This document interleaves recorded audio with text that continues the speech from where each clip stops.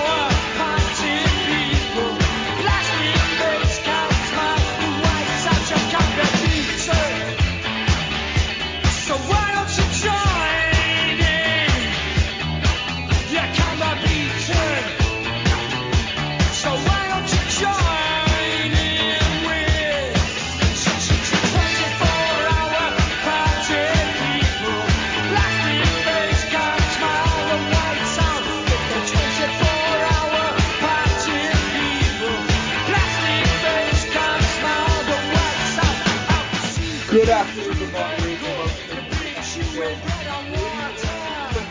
evening. 332.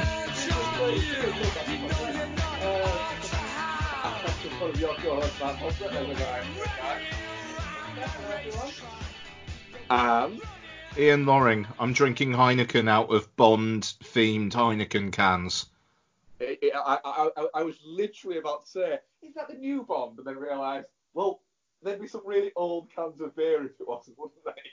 Yeah, this was the promotional cans for Octopussy. How do they taste? Foisty.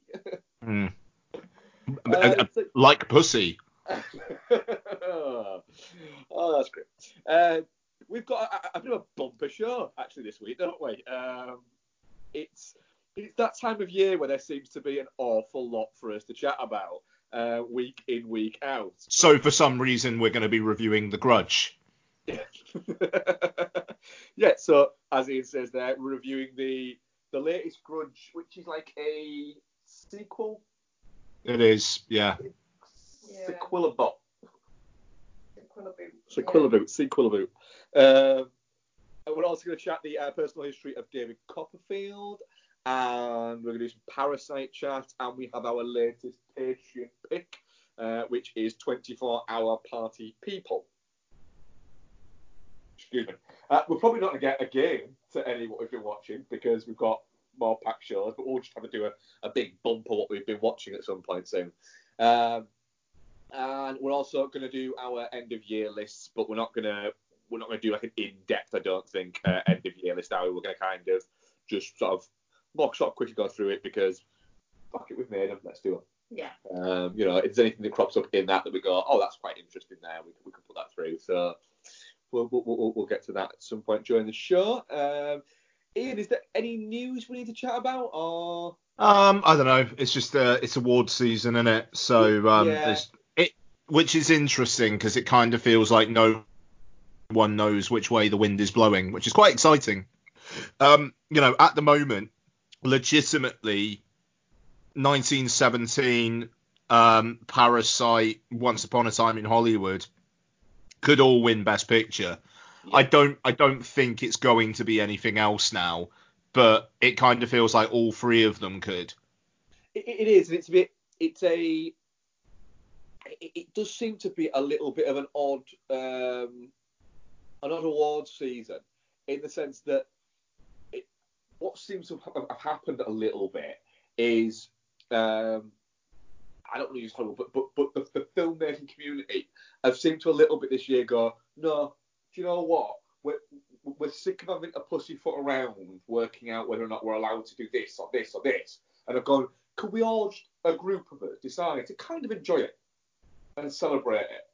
For instance, did you see, I think it was the SAG Awards, did you see Joaquin Phoenix's speech? Mm. So Joaquin Phoenix is somebody who has famously previously struggled with awards things. He doesn't get it. And he's occasionally been quite prickly about awards season. Doesn't think he should be awarded for art, but has softened as he's got older and can kind of see the ideas behind it now. Yeah. There. But when he won at SAG, he won Best Actor, obviously. He basically used it to say how much he admired each other person that he was up against, and it was really quite nice. Yeah. To see somebody going up there and just going, you're great in this, and I've always loved you in this, and it's that thing of it's nice when you watch people who do this for a living and you realise, oh yeah, they might actually love movies too. Yeah.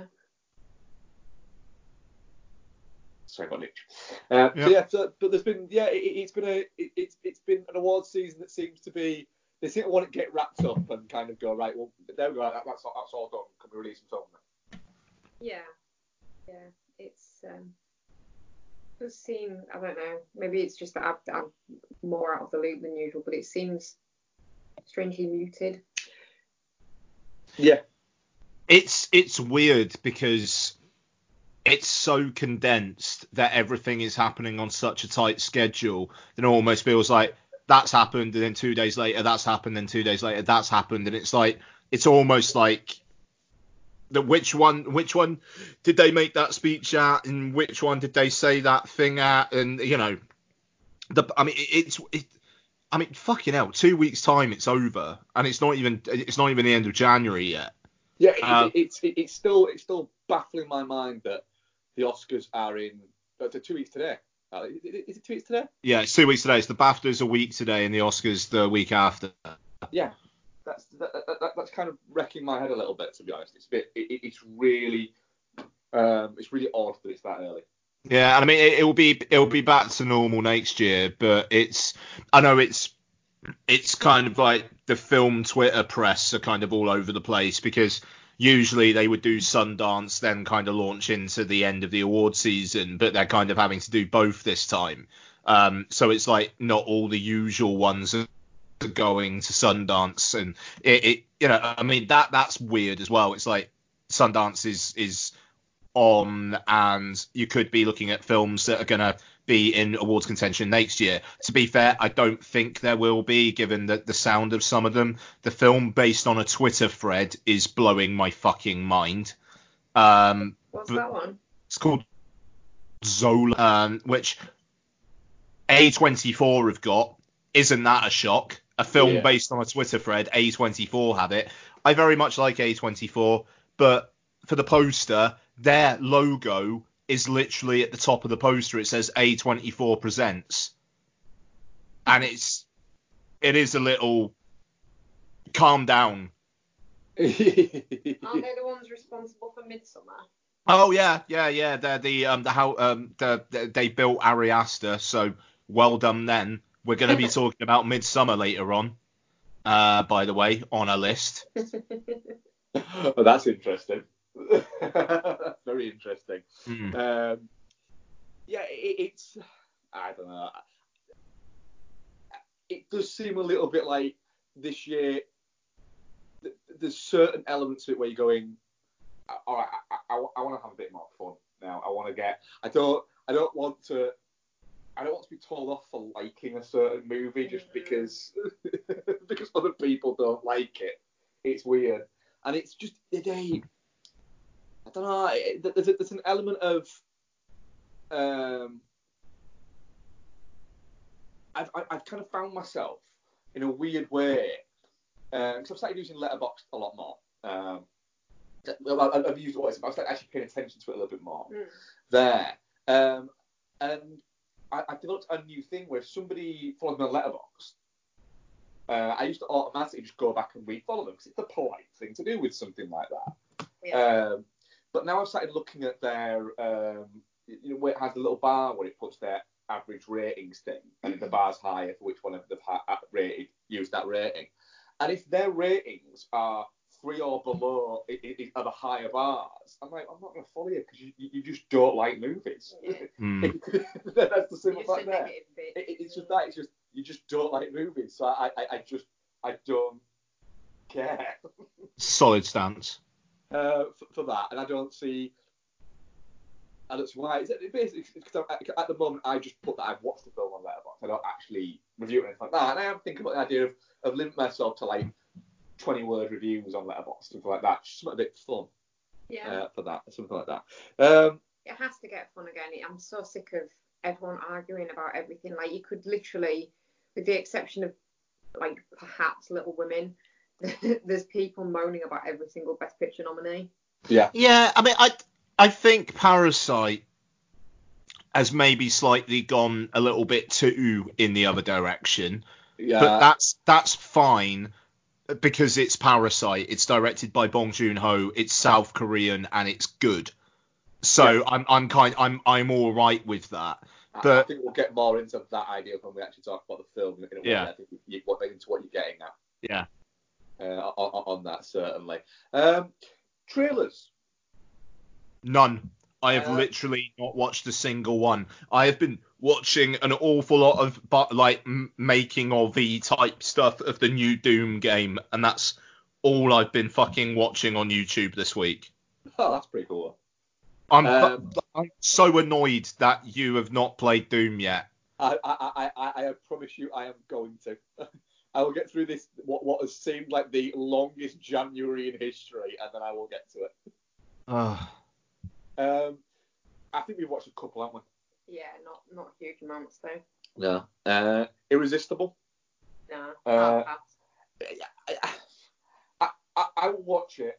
I'll probably go watch it on like a Wednesday morning at the cinema if it's available. Just because it looks fun. Who are they calling Irresistible? Irresistible. It's a John Stewart movie with Steve Carell. Who else is in it? Mackenzie Davis is in there. Rose Byrne lit Steve Carell's face. Chris Cooper. It's where they. It's about Steve Carell plays like a political. You say he is campaigner. Coordinator, yeah. Who is trying to essentially get a moderate Republican to become popular. And they pick Chris Cooper because he's a Republican, but who also has quite moderate views on things like... He's an ex-Marine who's like got relatively liberal views for an ex-Marine Republican. Yeah, so they decide to try and sort of use him as being, right, we can get a more moderate presence back in the Republican Party. And Rose Byrne plays the opposite of him, doesn't she? Mm-hmm. She plays your archetypal right-wing nut job. Yeah, that looks quite interesting. Is there any others that we need to talk about, Bex? That Bavarian, but if Ian's not seen it. No, I meant to catch this, the Jesse Eisenberg and Imogen Poots one. Yeah. Yeah, I meant to watch that before the show and I didn't get around to it. Does it look good though? It looks like a Black Mirror episode. Oh, all yes, right, great. It does actually, yeah. That's what it is. Yeah, it looks fine. Okay. It looks. It looks like if it's anything more than 94 minutes, I'll be bored. I'm looking forward to giving that a sweet 3.5 on Letterboxd. literally, it is. It's what I'll say there is I would be very surprised if it gets a 4 on your Letterboxd, but I won't be that surprised if you go, it's probably a 3. Yeah. But I'll give it an extra half because it's got Poodle. I mean, I do love the Pooter, but she's got some making up to do. She has got some making up to do. I don't trust her anymore. I have trust issues with the Poots, yes. But the thing, it could be good. The premise sounds quite interesting. It looks relatively, more it sounds intriguing than it looks intriguing, but it's just a shitty trailer. It's not a good trailer now. It does seem like literally like you watched the trailer and went, okay, cool, so that's the whole movie. Yeah, there was a little bit of element of that. So fuck it. Let's do it. We're done with trailers. Let's move into the first of our films.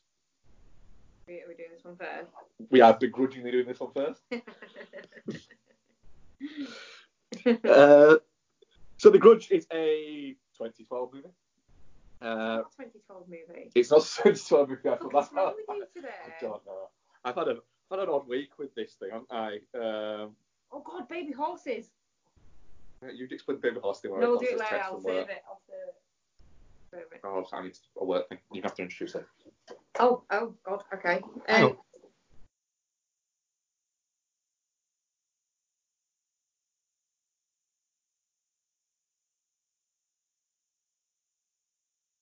Your husband told me about your condition, and I'm here to see if I can help. Mrs. Matheson, are you all right? Peekaboo! Who are you playing with? My friend. And what's your friend's name?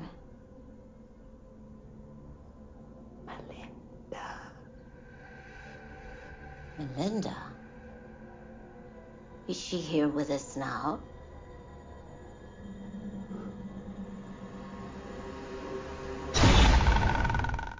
Oh, what the fuck, dear.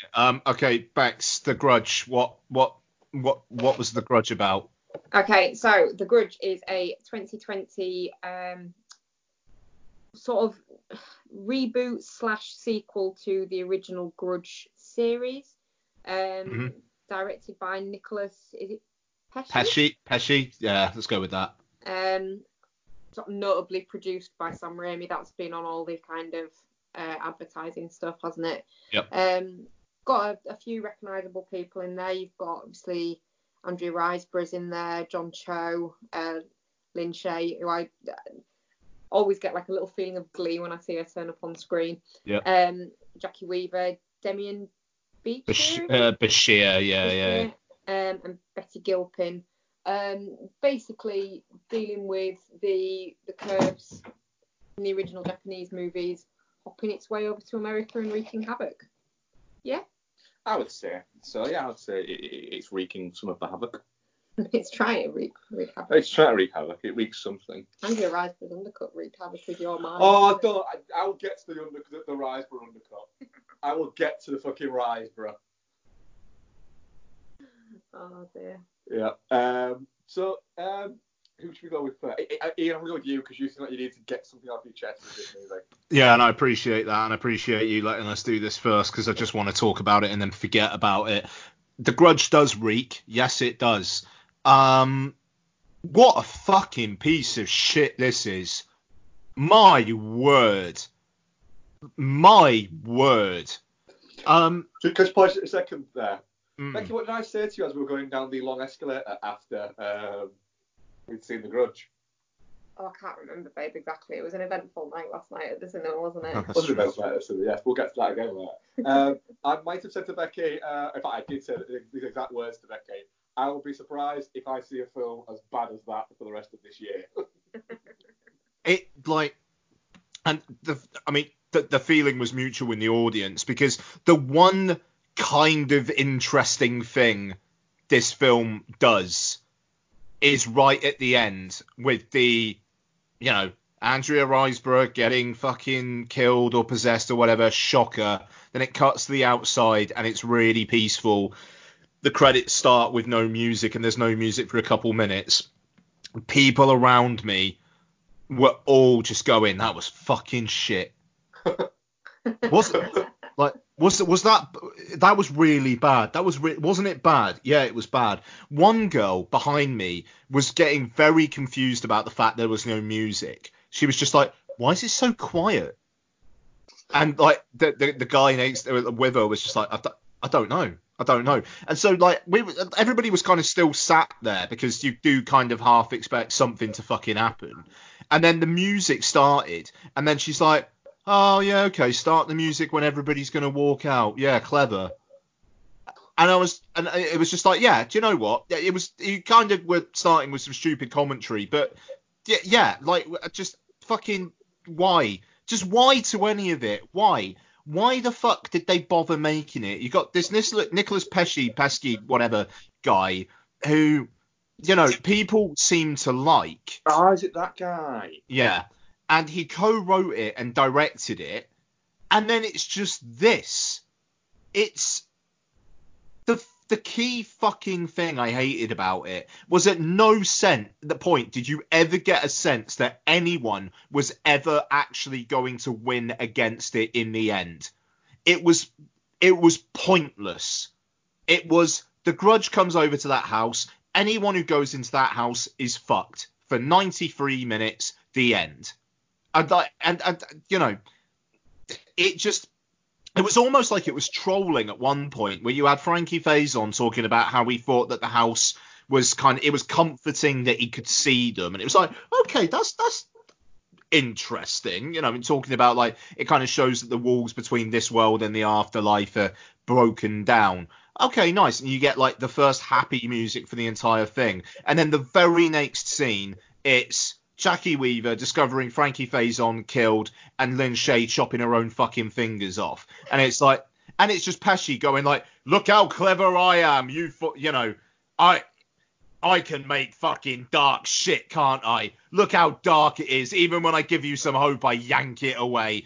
Yeah, all right then, Nicholas Pesci. But if you're so clever, don't have a fucking scene where a woman who's just been found like in a house by herself with a fucking rotting corpse husband, freely walking around a hospital. Oh, hi, Mrs. Matheson. Like, literally people walking past. Hi, Mrs. Matheson. Yeah, Bex literally turned around at me and said, I'm sorry, during the movie, by the way, there was hardly anybody in our screening. I knew the two people who were in it had basically given up watching it and were just having a conversation by this point. Bex turned around at me and said, why did just let her just walk around? She's just murdered her husband. And she's clearly mad. She'd be under more security than that. It's. She makes a good splat, though. Oh, I mean, yes, the splat was The thing is, if there was some fun stuff like that, because, in a purely lizard brain sense, watching that splat is like, oh, bloody hell. Have some more of that. But no, you've got this fucking dour, nihilistic, fuck off with the scene where John Cho kills Betty Gilpin.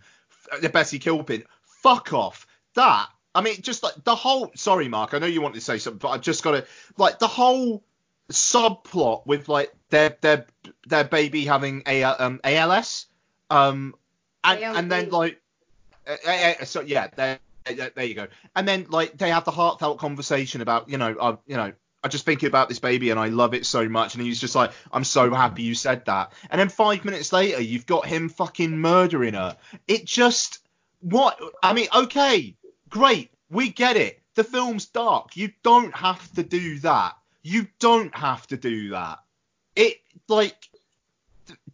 This film can go fuck itself. And Nicholas Pesci is a twat. Fair enough. Bex.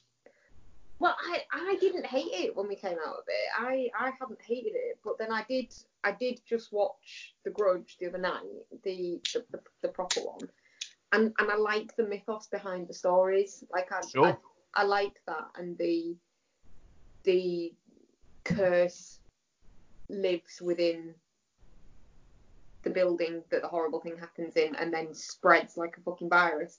I like that. You were heavily into the Asian cinema explosion, though, weren't you, that happened in the early 90s? Yeah, I was. Yeah, and I think this one, after obviously the American remake was really disappointing. It was just really, really derivative, and this at least tried to do something different. And obviously it comes back from Japan with her, and then it kind of the roles within her household get kind of gender swapped, in that she's the one that does the violent thing, and then her husband and daughter are the wife and Toshi out of the Japanese ones. Yeah. So I quite like that element of it. they were very gory. The husband was very gory, wasn't he? I don't remember them being that gory in the Japanese ones. They were just pale. But then you've got this whole film where the ghosts themselves don't really hurt anybody. They just possess and then cause the possessed person to hurt. Well, no, that's not true, is it? Because Jackie Weaver. Well, it doesn't hurt her. It scares her into running off the road. Yeah, but then as the camera pans away from the car, there's a big splat of blood that goes up against the window. Oh, I honestly didn't notice that. Fair enough. Okay. Yeah, there is. Yeah. All right, fair enough. But I don't know. It's just I can kind of see what it's tried to do, and I think I've maybe given it more breathing space for being shit than it deserved because I like the stuff behind it. Fair enough. No, I mean, yeah, and I will say, I think that the construction of the film is interesting. Like, the fact that Andrea Riseborough is kind of like, she's not involved in the case to start with, and then she kind of gets drawn into it, and it's like examining stuff from years before. And like, that's, yeah, all right, fair enough. That's kind of interesting. But no, just the way it goes about it and how derivative it is. Like, there's not a single jump scare there that even slightly got me. And I remember Ju-on The Grudge freaking me the fuck out. I was sat watching it the other night. You've gone to bed because you weren't feeling very well, haven't you? Yeah. So I was watching it the other night on my own downstairs, and I'd gone into the kitchen to get myself a cup of tea, come back into the living room, left the kitchen door open, and then off our kitchen there's like French door type things, and they're into the back garden. And obviously it was dark in the kitchen and dark outside. And when she starts fucking clicking her way down the bloody stairs, Yeah. I daren't look behind me in case there was something there. And then when it got to a sort of bit more of a breezy bit, I had to get up and shut the door, but like without looking through the kitchen. It is really scary. Even now, even when it's been parodied and stuff as much as it has. And you know, obviously it's from donkeys years ago, isn't it? Yeah, I mean I used to be able to do it really well. That you know, like that's great. It's barely in this new one. It's like I don't know. And again, it's almost like Pesci went, "Fuck that stuff. I know what's scary." No, you don't. Well, yeah. Yeah. Don't want to jump in front of you about that. No, that's fine. You can talk about Andrea Riseborough's undercut and jumpers now. Right.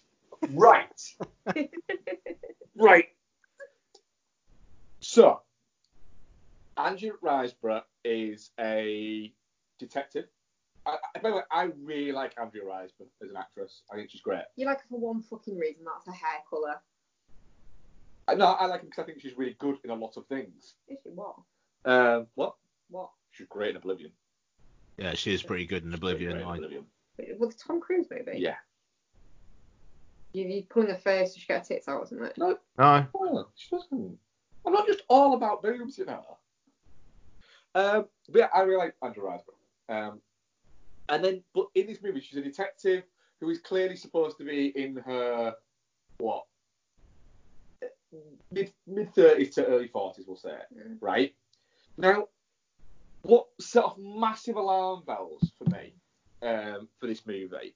Can I just say before you get into full plot, I knew Ian would have a problem with the pregnant lady getting killed. Oh, yeah. I knew you would have a problem with that. But It's the fact. I mean, yeah, I don't know. Okay, it's the fact that it's like they've just had this heartfelt stuff about how they've decided to keep the baby. It's just like, come on now, man. Like, just have her be pregnant. Anyway, sorry, go on. Sorry. I mean, I'd rather not pregnant, to be fair, but you know, it's such a fucking cheap you're sorry. right. It's just a little bit like it's a bit misery porny. It's not even that. It's a little bit like, grow up. It's fucking desperate, is what it is. That's exactly the word. Yeah. So we watched. We didn't have it. We'd only watched we were 20 minutes off the end of the turning when the alarm went off in the cinema we were watching it in. Literally, really odd. So I'll go to that bit very quickly and we can move on that bit. Watch the turning, which was fine. It was fine. It was good enough that I want to know what happens in the end. Maybe not quite bad enough that not quite good enough that I am desperate to see what happened at the end. Yeah. Intriguing enough though. Literally, the screen just went off. The lights came up and this alarm just started beeping, and then everyone sort of looked at each other and just went, "That a fire alarm?" And then a recorded voice thing and just said, "There is an incident. Please leave via the nearest exit." An incident has occurred that requires us to evacuate the building. Please leave via your nearest emergency exit. Yeah. God. Which it was just terrifying. Yeah, so we left and got out, didn't we? And so we're about stairs. Yeah, we seemed to go down the long. So we went out by the fire escape rather than going through the building because we had no idea what was going on. But of course, the whole place is still under construction because it's part of a big stadium and shopping plaza and bits like that. Yeah. So we were just going down like this. It's fully constructed, but it's not fully painted or anything like that, and it's just got stick-on signs on. We're going downstairs for what seemed to be forever. So when you go in at our Cineworld, you go up an escalator, don't you? But it's not like a huge, ridiculous escalator. Big escalator. It's long, but it's not. But then when we were going down the stairs, it was, I said to Mark today, it was like being, when you're playing a computer game and then you're like, hang on a second, the dimensions of this building don't add up properly. Yeah. It was like that. We went further down the stairs than we'd gone up the escalator. I kept thinking that Joseph Gordon-Levitt and Elaine Page were going to walk past me going the other way at one point. Inception. Yeah. Did you say Elaine Page? Because that's a different film. Yes, it is. Yeah. Ellen Page. Yeah, look at that. Just got the Elaine Page. Yeah. I mean, yeah, just singing memories together. It's better than Cats. Well, JJ can sing and dance. He can. So, right.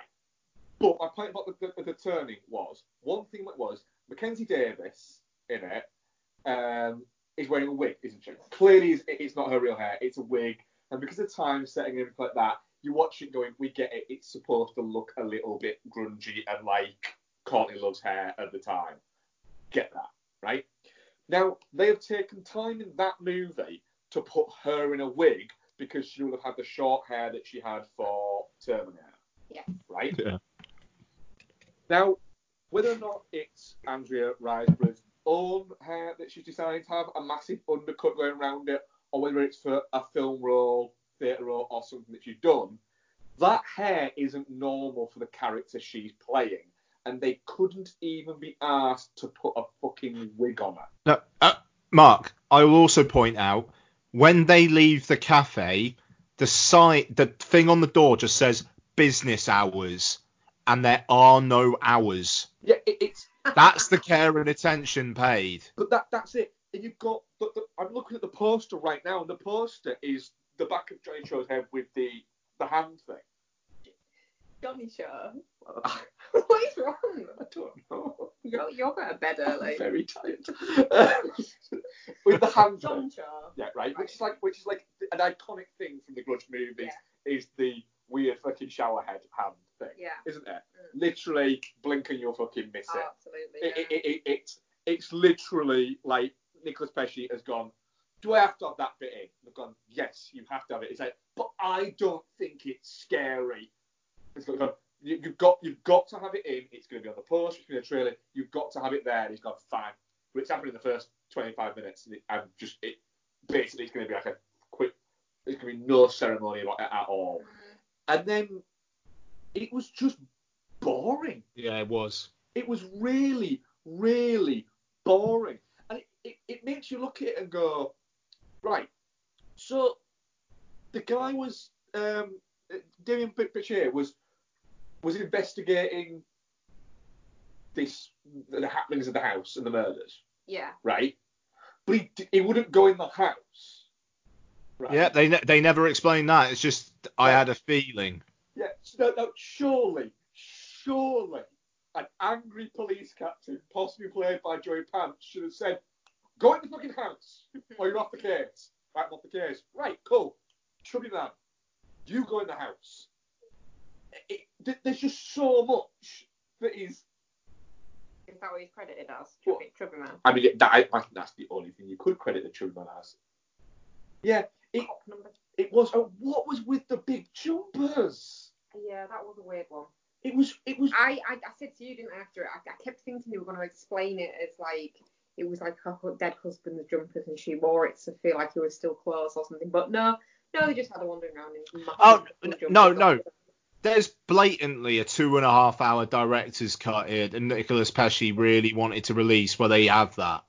You said this, didn't you? Yeah, that illiterate game coming down the escalator, the massive long escalator.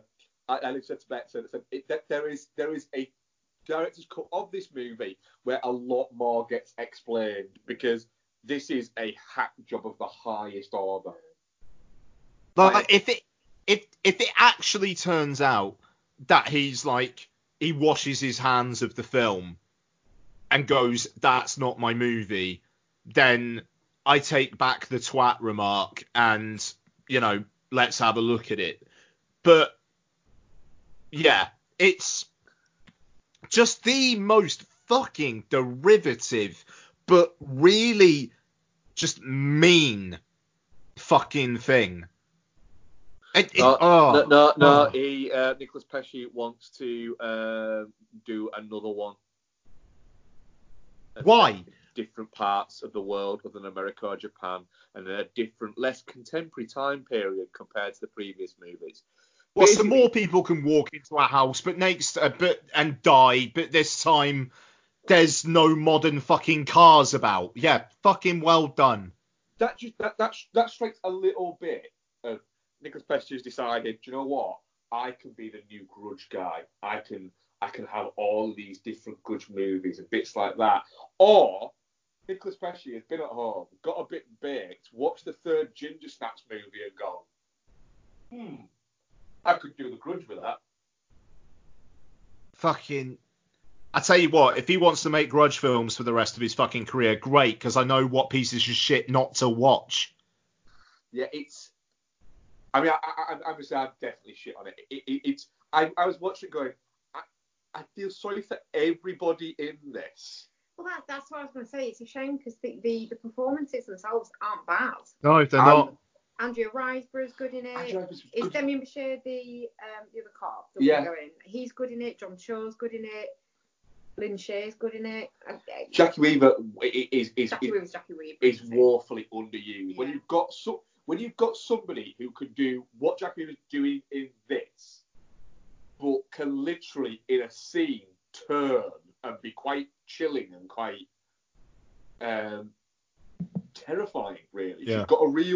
She's a brilliant actress, is Jackie Weaver, but she can do that in a fucking look and then a change in her voice. She can do that, and I was thinking she's gonna do that at some point, and they don't. They just have her as slightly balmy old lady. It just her being possessed by one of them because she was in the house. Yeah, but it does feel like it's such an underused cast. Mm. It just screams of Pesci going, I want to work with these people, and these people go like basically like they are good actors, but to be fair, they are also jobbing actors. They probably, it's a Sony-backed film. They probably got paid pretty well. Like it's, they would have got a better payday from this than the other indie films they've done over the last year. So why not? And this is it. It's fucking hell, man. If I see a worse film this year, I'll be fuming. Yeah, where are you at, Bex? Touching cloth. Are you touching cloth with that? It's not shit for me. I got enough out of it. I like films where a large chunk of it is cop finds out backstory and all this kind of shit comes to light. I like that in a film. So yeah. I got you got at least something out of it. No. I mean, fair play. It's just it really annoyed me, and a film hasn't done that to me in a while. Actually, my number one worst film of the year that we'll talk about in a bit did, but yeah. Cool. Well, before that, I forgot to put out polls today. I thought I had, but I haven't. Silly rabbit. Before that, shall we chat some more positive film? This narrative is far more than mere fiction. Are you David Copperfield? I am indeed. It is the true story of the life I was about to lead. Your mama is ill. How ill is she? Very ill. Dangerously ill. She's dead. We're very sorry. You don't even do it. I do. The personal history of David Copperfield is written and directed by Armando Iannucci and stars, well, it's a hell of a cast. Dev Patel, Tilda Swinton, Hugh Laurie, Peter Capaldi, Ben Whishaw, Paul Whitehouse, Daisy May Cooper, Benedict Wong, Gwendoline Christie, and a lot of that guy from that thing kind of people in there. What is the story? It is the life of David Copperfield. Yeah. You know, and how he goes from being born into wealth to then going into poverty to then wealth and poverty and the quirky characters he collects along the way. Now, I've not read the book of this. Have you? Yeah, a long amount of years ago. Have you, Ian? No. It'd be interesting to know how. Obviously, it's heavily adapted, but how much of the story is the story in the book? Yeah, when I say a long time ago, I mean like probably 30 years ago. Yeah, I've not seen any of the adaptations or anything. Yeah. So what did you think, Bex? I really, really enjoyed this. It's done in such a clever way. Him narrating his own kind of life as a child, just the little sort of quirks that are in it. Sort of when he's doing flashbacky type stuff, it's just great, and the story's good. The cast as a whole are great. The batshit characters are good. Hugh Laurie's like adorable in it, and I'm not normally like a big Hugh Laurie kind of person, but he's just like when he sort of gives him the idea for the kite, and he's like, oh my god, this is amazing. It's just so kind of lovely and touching that it's a nice, gentle, fun movie. Yeah, absolutely. Ian, what was your thoughts? Yeah, I think I'm pretty much there as well, actually. I thought it was a bit of a treat. It's nice to see Iannucci going for something that is just nice. He's after the death of Stalin, which we talked about not long ago because it was a patron review, which is quite. It's a funny film, but it's quite caustic and it dark as well. So to see this, PG rated, gentle comedy, has its moments of drama, but mainly just wants to please its audience. I thought it was good. What is the deal with the donkeys? I fucking loved that. Just like that running joke, and just when he gets into it as well, when he's fucking running out banging the saucepan, that's great. I think that there's almost too much content for the runtime. It's quite scattershot. Like, it just realizes that it has to wrap up quite a few plot threads towards the end. And it feels like if the film were a little bit longer, that probably wouldn't have hurt. And I do think that the David Agnes kind of romantic thing is not that well done. You get the sparks between them, but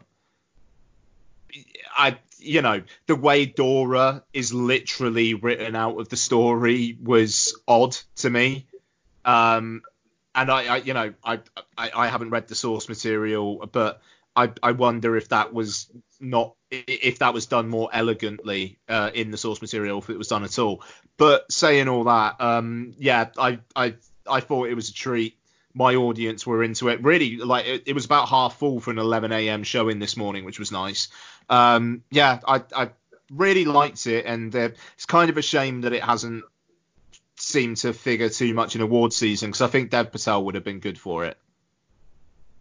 Yeah, I think I'd echo, but I think I was probably less into it than you guys, but I was still I found it a lot of fun. It did get a little bit too scattergun for me towards the middle.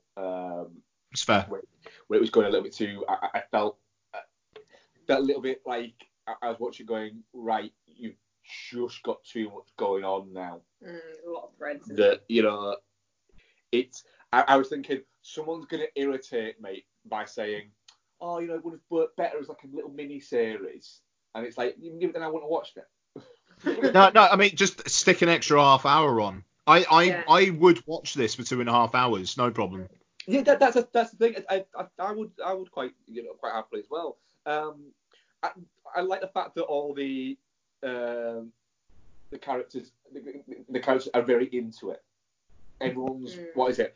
But nobody's trying to outshine anybody else. Yeah, they're all pretty much kind of on a level. No one's going right. Well, I'm going to go. If we're all a little bit eccentric and a little bit manic, right? I'm going to go really eccentric and really manic because that'll make me stand out. Everyone does the right balance of it all.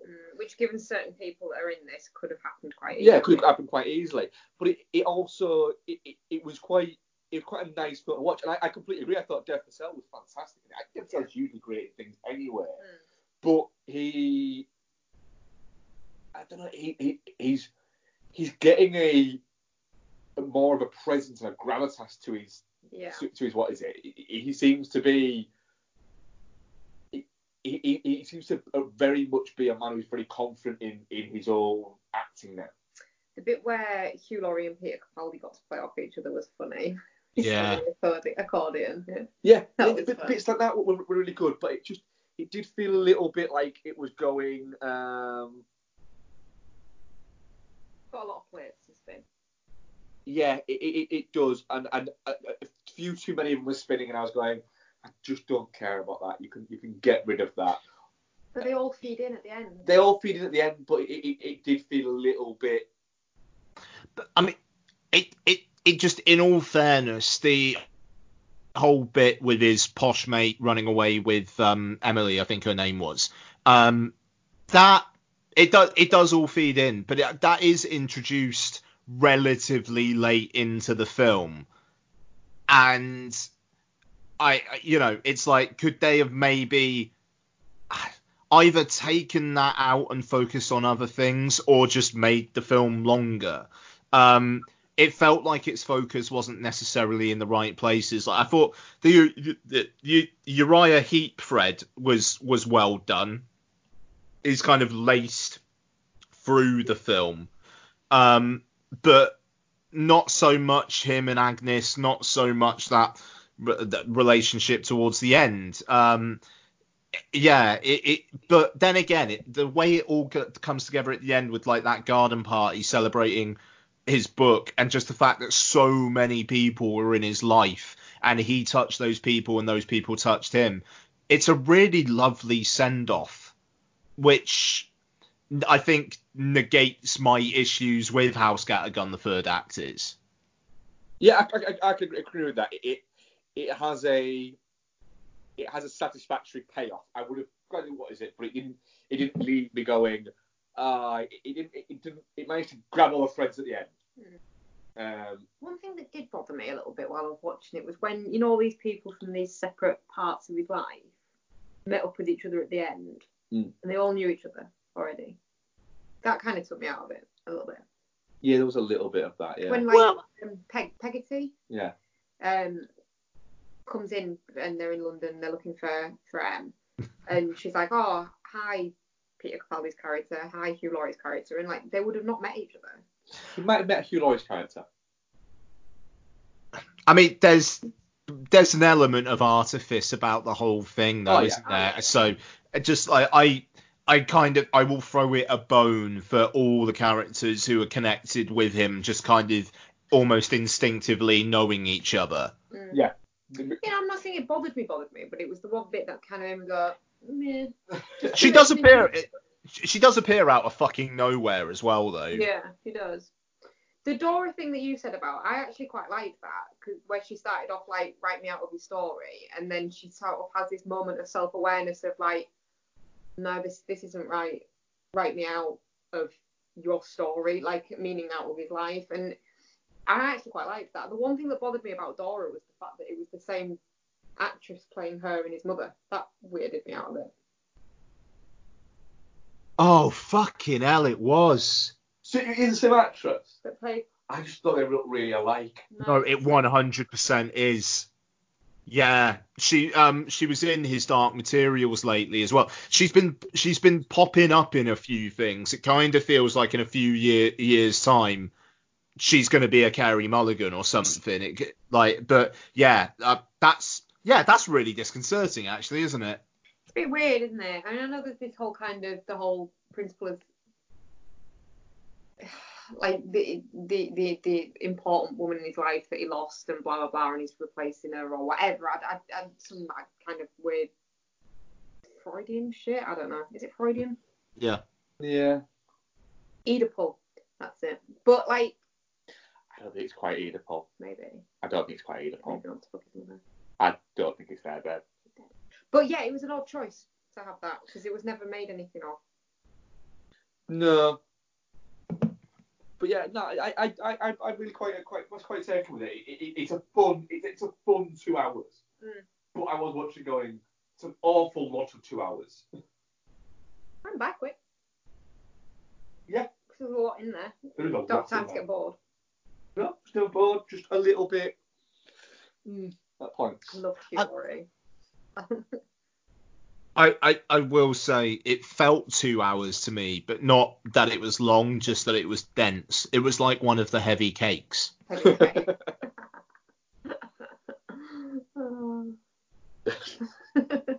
Yeah. There's so many funny bits in it. Like when you think back over it, there's so many really good bits. Yeah. I mean, I'm definitely not shit on it. Oh, Yeah, definitely not shit. just the whole thing with Benedict Wong trying to get the wine and just kind of like looking at it, it goes away, and then Hugh Laurie just fucking like steams in and just opens it up. It's brilliant. It was actually the bit was the housekeeper Jenny just trying to wheel it out. And it's just rattling as she dragged it out. Was one of the best kind of visual gags in the entire thing. Yeah. Yeah, it was a lot of fun. Are you a craft beer junkie? Do you eagerly anticipate the freshest IPA release from your local craft brewer? Do you check in every beer you've ever had on Untappd? Do you know the difference between a Belgian triple and a Berliner Weisse? Then do we have a podcast for you? What's Untappd podcast gives you beer reviews, interviews with brewers, behind the scenes access to beer festivals, games, and more. Whether you're a craft beer junkie or new to the world of craft brewing, What's Untappd podcast is something for you. Check us out online, iTunes, Spotify, YouTube, and now wearepodsyndicate.com. And as always, keep drinking, you dum-dums.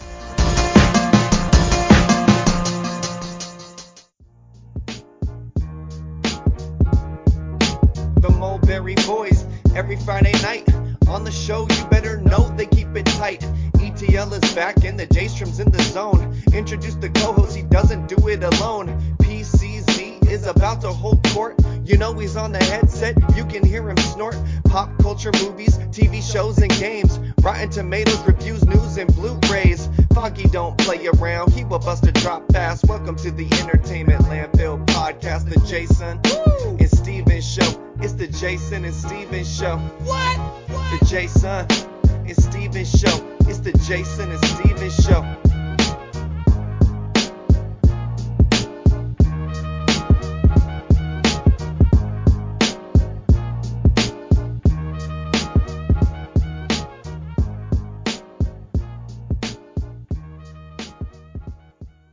Sorry, Lottie just came up to deliver me chocolate buttons. Nice. Good delivery. And now she's getting me a beer. I expect to get invoiced by Donna shortly. Did you settle the previous one? No, it goes into a Disneyland account or something, doesn't it? No, it was settled in Loving. I don't know. That was weird. Oh, that TV. That TV went off. Yes, so, lists. Yeah. Yeah. Okay, Let's do it. Let's do lists. Yeah. So we've done 2 movies. We've got 2 movies left to do. It seems like the appropriate place to do it. It does. So are we just rattling unless we've got specific shit to say? I would say that. I would say we each do our 10s to 10, 9, 8, 7, 6. Yeah. Then Thank we'll you, do Little. our, Ross, can you pop this in the recycling for me? surprises. Actually, sorry guys, 2 ticks. I'm just going to drink this and then Lottie can put it in the recycling. Yeah. And then we'll do 5, 4, 3, 2. Yeah. Then we'll do our worst, and then we'll do our favourite. Okay. You all right with that? Yeah. Cool. Oh, that's all good. Right. So who wants to go first?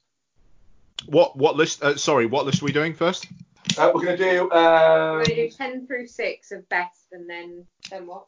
We're 10 through 6 of best. Then we'll do surprises and disappointments. Then we'll do 5 to 2s, worst, and then we'll do all our number ones. Okay. Cool. Well, I'm happy to go first. Go first. Okay, so my number 10 was Parasite. All right. Which obviously we'll talk about later. My number 9 was John Wick 3. Yep. My number 8 was The Gift That Keeps On Giving, Knives Out. My number 7 was The Irishman. And my number 6 was Star Wars.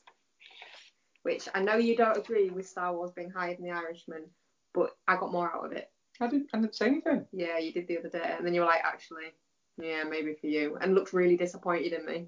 No, you said, can I really put Star Wars above The Irishman? And I said, no. And then I said, but then again, you did see it twice at the cinema, and you did enjoy it, so you could, yes. I think that was what I actually said. Ian, what is your 10 to 6? So my number 10 is Joker. My number 9 is Dolomite Is My Name. My number 8, Uncut Gems. My number 7, The Farewell. And my number 6 is Burning. Cool. Oh, I bet you mine that. Probably a good idea. I thought that's something to do with something else, then I thought, I should probably do mine. My number 10 is Doctor Sleep. My number 9 is Just Mercy. My number 8 is... 2020 movie. I saw it before I made my list. My number 8 is Under the Silver Lake. Nice. My number 7 is Dragged Across Concrete. That could go up on future viewings, to be honest. And my number 6 is Ad Astra. Okay. Nice. Becky, what were your disappointments? Okay, so these aren't necessarily films that I think are bad. Yeah, they're just films that you're disappointed in, yeah. Endgame. This is in no particular order. I haven't ordered them. Wow. I can't. You put it in order? No, because I don't know. It's fluxy. All right, okay. Endgame. Number 5. He's not number 5. Fuck off. Endgame. Us. Little Monsters. Oh God, I can't remember what that stands for. UCR. Extremely Wicked, Shockingly Evil and Vile. And Guava Island. They're your disappointments? Yeah. Ian, what were your disappointments? Not entirely sure Guava Island's a film. Technically it is. How long is it? I don't know. 74 minutes. All right, I'll give you it. Thanks, Ian. Yeah, you're welcome. What were your disappointments? My number 5 was High Life. Robert Pattinson in space with sex-crazed Juliette Binoche should have been... Yeah, I didn't know that was that movie, and now I want to watch it now. I didn't know that was that movie. I don't know.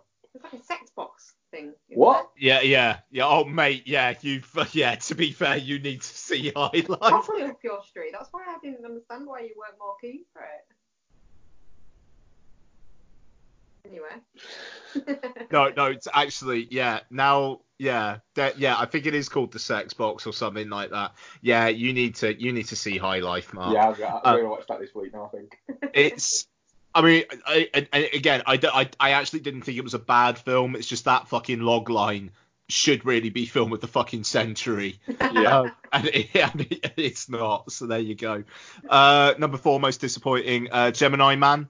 You know, like it. I was almost like thinking almost future of action cinema shit with this, like in concept, not necessarily marketing. And then it was just a very run-of-the-mill action film with some fucking awful CG at the end of it, and seeing it in high frame rate was disconcerting. I kind of want to give it another go though. But yeah. Number 3, Glass. Just he should have kept it in the oven a bit longer, because Unbreakable's great. I really like Split. Glass just kind of felt like M. Night Shyamalan saying that he's really smart and he knew what comic books were before everybody else did. My number 2, Rambo: Last Blood. Sorry, Mark. Yeah, no. I'll leave it there. And my number 1 most disappointing, Triple Frontier. That cast, that director, and you made that film. Yeah, I quite like Triple Frontier. Right, well, I feel like I need to explain my most disappointing now because I just rattled through them.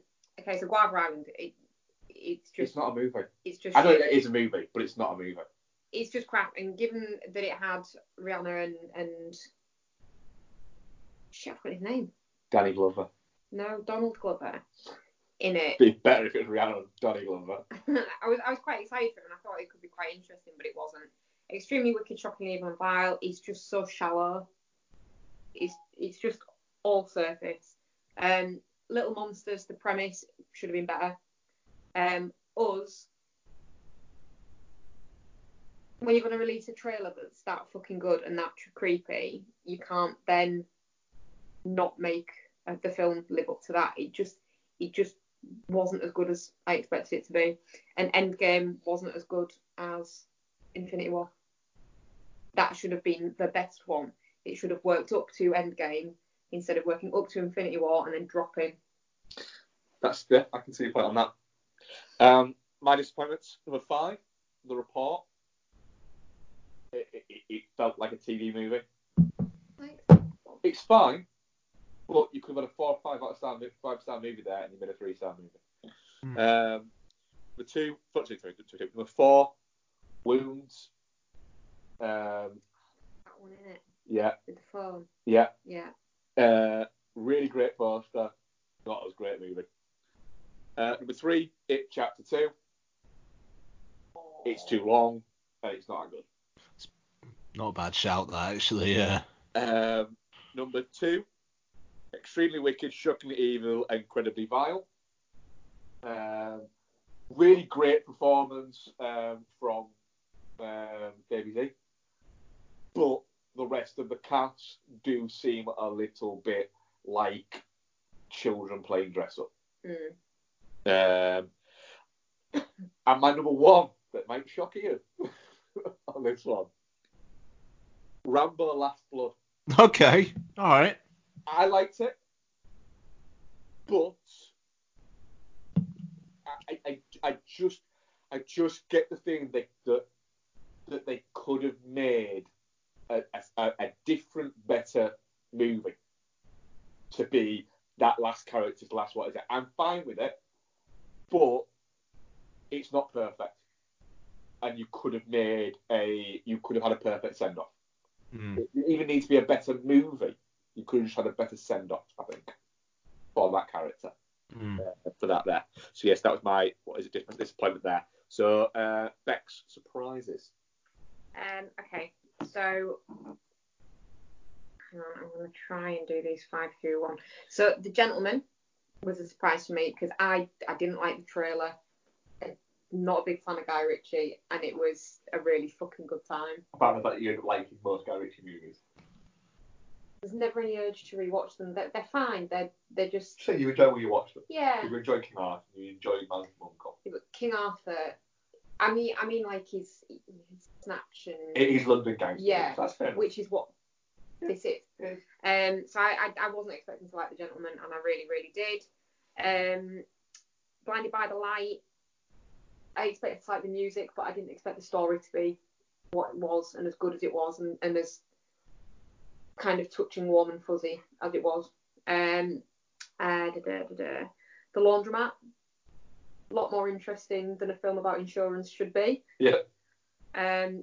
Detective Pikachu, because it's a film about fucking Pokemon, but it's awesome. You see, I contemplated having that in my surprises, and then when actually no, I can't. That is Ryan Reynolds voicing Pikachu. I was always Pikachu's a detective. There's no way I wasn't gonna like that movie. It was better than it deserved to be, though. And then the Banana Splits movie. You really liked that? I really liked the Banana Splits movie. Yeah, I thought it was really good fun. And again, it looked fucking awful from the trailer, and I really, really enjoyed it. Ian, what were your biggest surprises? My number 5, Doctor Sleep. Just because I was surprised how much I did like it. You know, it was close to my top 10 at the end of the year, and was actually in my top 100 of the decade. You know, it was number 100. So yeah, I really like Doctor Sleep. I'm very intrigued to watch the 3-hour director's cut. Oh yes. That's the iTunes one. Yeah. It's not confirmed it's going to be the UK one. You can buy it on iTunes, and oh no, it's pre-order, isn't it? Yeah. It could be, yeah. Yeah, I think it will be on the UK one. Flanagan has said, I think he said, as it stands, that there'll be nothing, there will be no change between the UK release and the US release as it stands. No, that makes sense. Huh? When is it released? It should be in the next few weeks because Joker comes out on iTunes tomorrow, and Doctor Sleep was only about 3 weeks after that in the cinema, so it shouldn't be too long. If it's before or while we're on holiday, can we get it and watch the 3-hour director's version from the hot tub? I mean, I've not watched that in the hot tub. We can watch it in the cabin. The way it was meant to be seen. Yeah, definitely. Pre-order just says pre-order. There's no specific. Yeah, I reckon it'll be in the next few weeks. What is it? It is just say the director's cut. It is on there. Oh, I didn't need to. It was. No, I checked, but it does say with pre-orders that content is subject to. Oh yeah. Go on, Ian. Sorry. Yeah. My number 4, Motherless Brooklyn. Yeah, I mean, like, this is kind of before you guys talked about it, just because it kind of sank without a trace in the US. It went nowhere, and I'd heard some podcasters just mention how rubbish they thought it was, and it wasn't. It's really fucking good. Yeah, Motherless Brooklyn. Number 3 is Klaus, the Netflix animated film about Santa Claus, which won the best film at the Annie Awards over the last few days, which is like basically the animation industry's big awards. And nominated for best animated feature. I think it's got a shot. Bloody beautiful film, this Klaus. My number 2 is Murder Mystery, because that film is fucking fun, and how is it? Yeah, I agree on that one, yeah. I believe a sequel is in the works, and I'm really looking forward to it. And my number 1 is Don't Let Go, the David Oyelowo starring time-shifting kind of sci-fi thriller, which I think came out on iTunes last week. It's really weird that the genre press didn't get behind it. You know, it was made for fuck all money, grossed not an awful lot, but I thought it was a really fucking interesting piece of work, which I think people are going to come round to in the next few years. And I'm just saying I was there first. So yeah, Don't Let Go. It's cracking. Cool. I'll do my surprises then. My number 5, Dolomite Is My Name. There is number 5 because I was surprised that Eddie Murphy can still do it.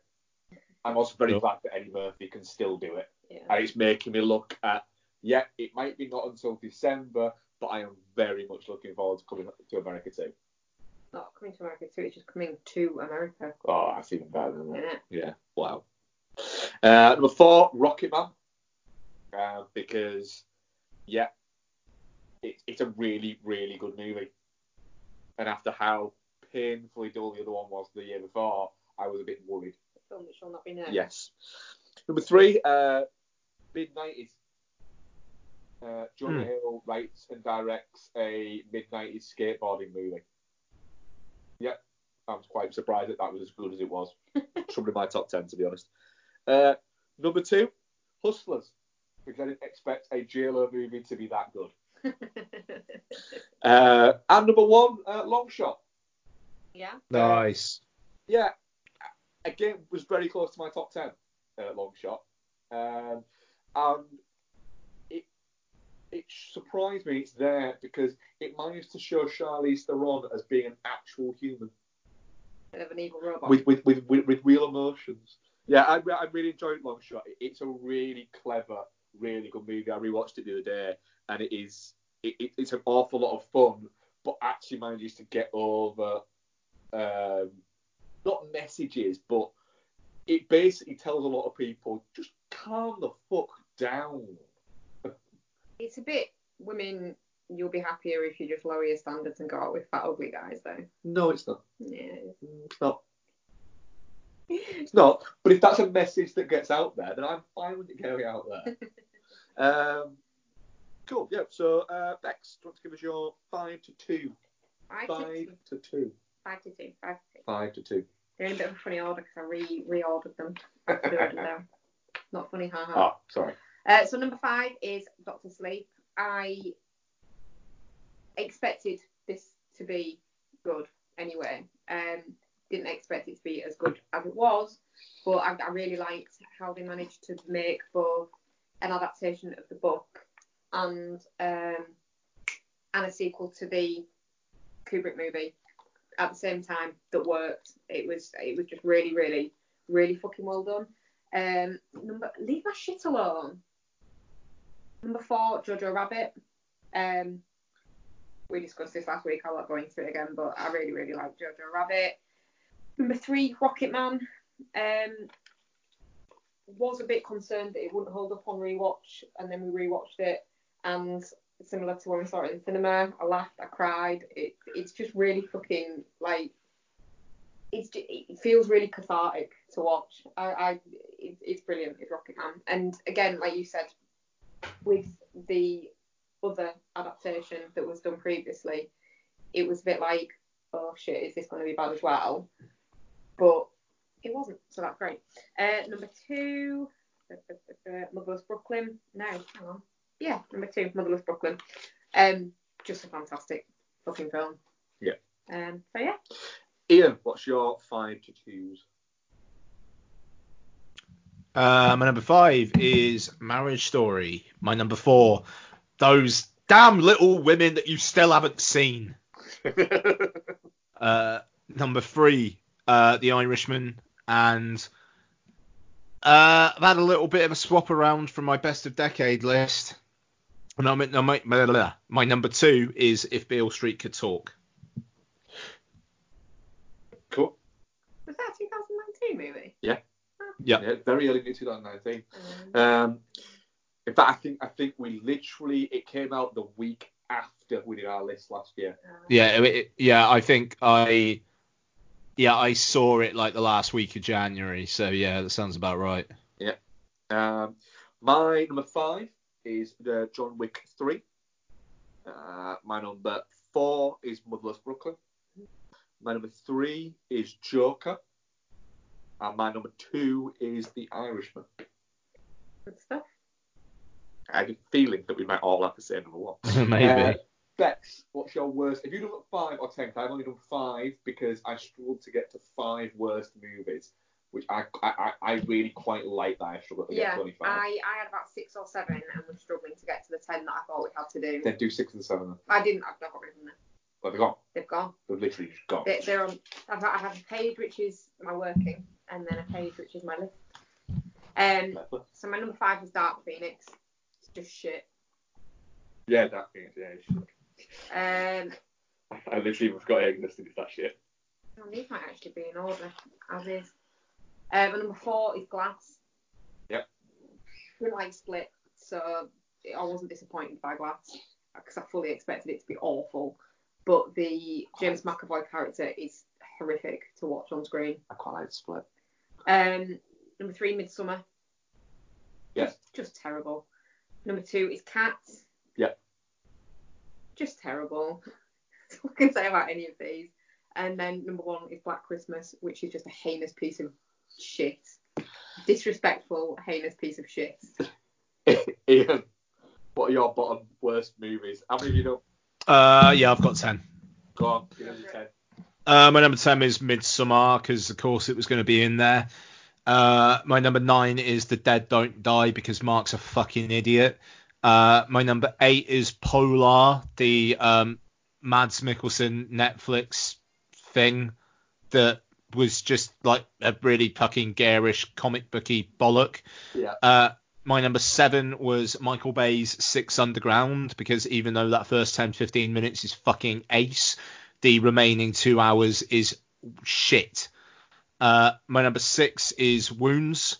Yeah, like the last shot of that film is like, wow, this could be a really interesting last 15 minutes or so, and then it ends. Yeah. My number 5, oh, well, I never was there ever a cat so clever as magical Mr. Mistopheles McCavity! Cats! I would have thought that would have been in your most disappointing. I was quite surprised. The thing is, I knew, well, I was running by the rule that we're not allowed to have duplication. We're not allowed to know. Yeah. So, is it worse? Is it disappointing? To be fair, it's in worst. But yeah, I mean, it was disappointing, but I also knew it was going to be shit. So, you know, but the thing is with Cats, it's already getting a bit of a life playing midnight shows. And I could see that. If you just edited out that 5-minute long bit where they're all dancing around in the Jellicle Ball, then I could see how that could be a good midnight film. But yeah, Cats. I'll buy it on 4K. My number 4 is The Curse of La Llorona, which you guys didn't get to, did you? No. Or did you? No. We were gonna review it, and then something happened. The priest character in it is fucking brilliant. The rest of it is anti-good. Anti-good. My number 3 is I.O., Netflix original from way early on in the year, where it's Margaret Qualley and Anthony Mackie. She thinks she's like the only person on the planet, but yeah. Anthony Mackie's there as well. Like, just boring, turgid fucking thing. It's really boring. Yeah. My number 2, Extremely Wicked, Shockingly Evil and Vile. That film's a piece of shit. Yes, Zephron is all right, but that's not a film that needed to be made. And my number 1 is Black Christmas. That film is not good in any way, shape, or form whatsoever. It's trading on the on a very well-known sentiments on social media, and is trying to make money out of it. It's written and directed by women, which makes me even more angry because this is only going to further delay the coming tide, which should sweep us all. It's not very good. It literally, as we said in the review, it feels like they knocked up a draft and just put it into production. Incredibly tight turnaround, and oh my, does it show. Awful film. Mine 5 then. Number 5, Terminator Dark Fate. That's fair. It's shit. Number 4, Alita Battle Angel. Shit. Number 3, Glass. Shit. Number 2, Black Christmas. Because everything Ian's just said, everything you said. And number 1, Cats.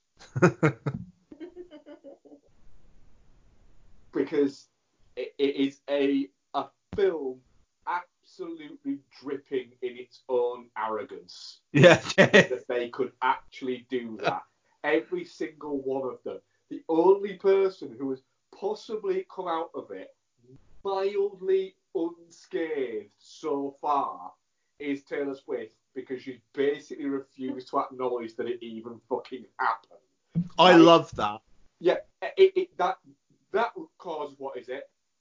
Which is to be, I was in it, but I shall say nothing about it, and I shall never sing the song, is better than the Jason fucking Derulo defending it thing. It's like, no, Jason, it's indefensible, and you can't sing, you creepy fucking weirdo. Right? Or the James Corden defence of, yeah, I've heard it's a bit shit, but I've not actually seen it myself. Oh, but you cashed the check though, have you? Oh, and by the way, Gavin and Stacey. Don't think about cats. Gavin and Stacey. Yeah.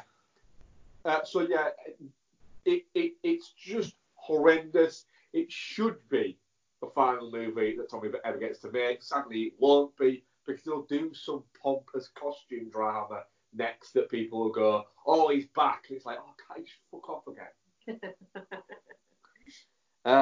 Because he's a TV director. And not even a good one. Frankly, if it was directed by a woman, she would never work in the industry again. Yeah. Yeah, that's true. It's just terrible. And I hope to God this finally puts paid to one of the most irritating fucking things that comes out about films, where people seem to think that if a film is ambitious but shit, at least it was ambitious. No, it was shit. No, because it's already it's already getting legs. It's a pre-manufactured cult classic. No, it's not a pre-manufactured cult classic. They tried to make a prestige film. They did. To win awards, and it didn't work, so they pivoted quickly. Clever marketing has pivoted that quickly. They've made a bit of a decent fist out of a terrible piece of shit. Yeah, but it's not organic cult classic, is it? No, but I don't think it'll be a cult classic. It'll burn out after what is it? It's just it is more proof that is happening. Is more proof that this is why we can't have nice things. So when people get shouted at, for instance, I saw a tweet thread about somebody having a shit flit about saying, oh, I can't believe that the Joker made that much money, yet A Beautiful Day in the Neighborhood has made hardly anything. This is why we can't just have nice movies. It's like, no.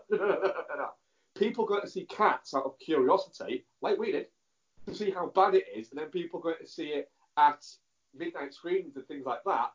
That is the reason why we can't have nice things. I'm so psyched for Beautiful Day in the Neighborhood. I'm looking forward to it. So yeah, that was my worst film of the year. It's an absolute piece of shit. I think our number ones are all the same, aren't they?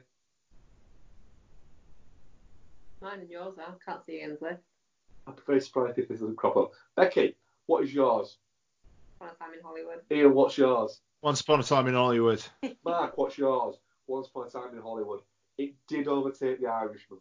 Good. On a repeat watch. We watched it again the other night, didn't we? Yeah, we did.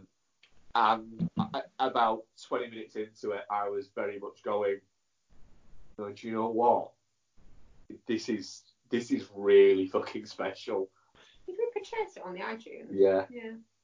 It's everything you just love about being entertained by a film. Mm. It is. It's because I did have a few points I wanted to make about it, because like I said, we rewatched it. It doesn't feel like a nearly 3-hour movie. No, it really doesn't. It's really quite funny, quite touching. I think DiCaprio's performance has gone a little bit underappreciated. I think he's been overshadowed by Brad Pitt, hasn't he? Yeah. the film's thematic sensory make better sense on the second watch. Really strong four-legged female character. But really strong four-legged female character. The dog. Oh, the dog. Oh God, yes. Yeah. That took a real while. It took a real while. I think you maybe need like a Barocca. I think I do need a couple of Baroccas. Yeah. Just the whole as well. The violent, punchy ending bit didn't seem as violent on rewatch. It still seemed violent, but it didn't seem violent as violent on rewatch. It's pretty funny. Didn't he slam one of them's face into a stone fireplace? Yeah, but the fact that he's grinning and laughing while he's doing it. Oh, it's an absolute treat. Yeah, the flamethrower. But then it's the conversation. That's the thing, is people will focus on the violence and anything like that. The violence is actually really minimal in this movie. But before that, you get the ridiculousness of him coming out with the margaritas thing still in the fucking jug, just kind of drinking from it. And essentially just trying to get the fuck off is what is it? Yeah. And then... And the bit after when he's saying about the flamethrower, and then he's like, oh, but the one from Bar? Yeah, we still got it. Still works. Fucking somehow, thank God. And then people say... and then just... Again, it's the... Part of it is just the whole... We should be allowed to just sit back as film fans and be allowed to luxuriate in the fact that got made. The fact that you have a filmmaker, be it male, female, whatever creed or race or anything they come from, that has the balls and the movie intelligence to be able to go, do you know what? Movies aren't set in the real world. So why do we have to work within the real world of history? I like that he just goes, nah, I don't like that panned out that way, so it's not happening that way in my movie. Yeah. No. And because she's gonna live and Hitler's gonna die. He was posed that question of is this a bit like you saving,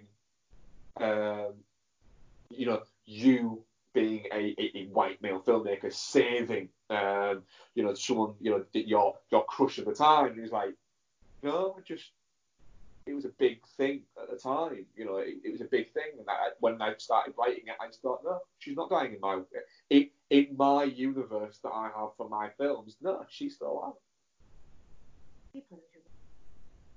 But it's. I think the fact that what's going on in Hollywood is so good that people have struggled a little bit to criticise it. They tried with the thing, didn't they? Bruce. What, Sharon Tate? Bruce Lee. The Bruce Lee. Oh, well, yeah, sorry, yeah, the Bruce Lee thing too, yeah. The Sharon Tate thing, I don't really get the criticism. She does, as a character, what she's there to do. She's not the main focus of the film.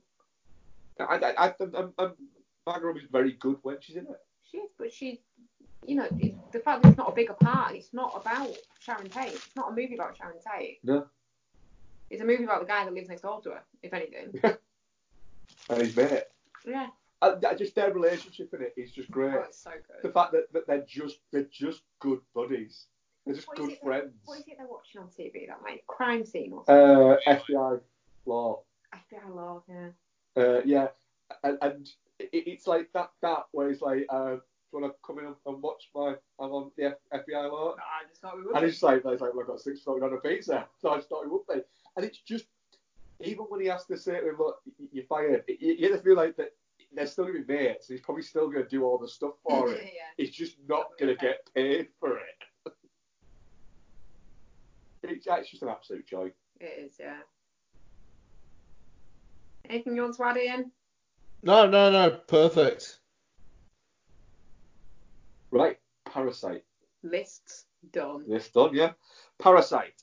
Just to say, if anybody wants to listen to more of doing lists, our Patreon, $2 a month, and you can listen to us do our full, 3 hours long, was it? It was 3.5 hours. 3.5 hour long show of us doing our top 100 of the decade. There's also Ian's Guide to Bondage on there.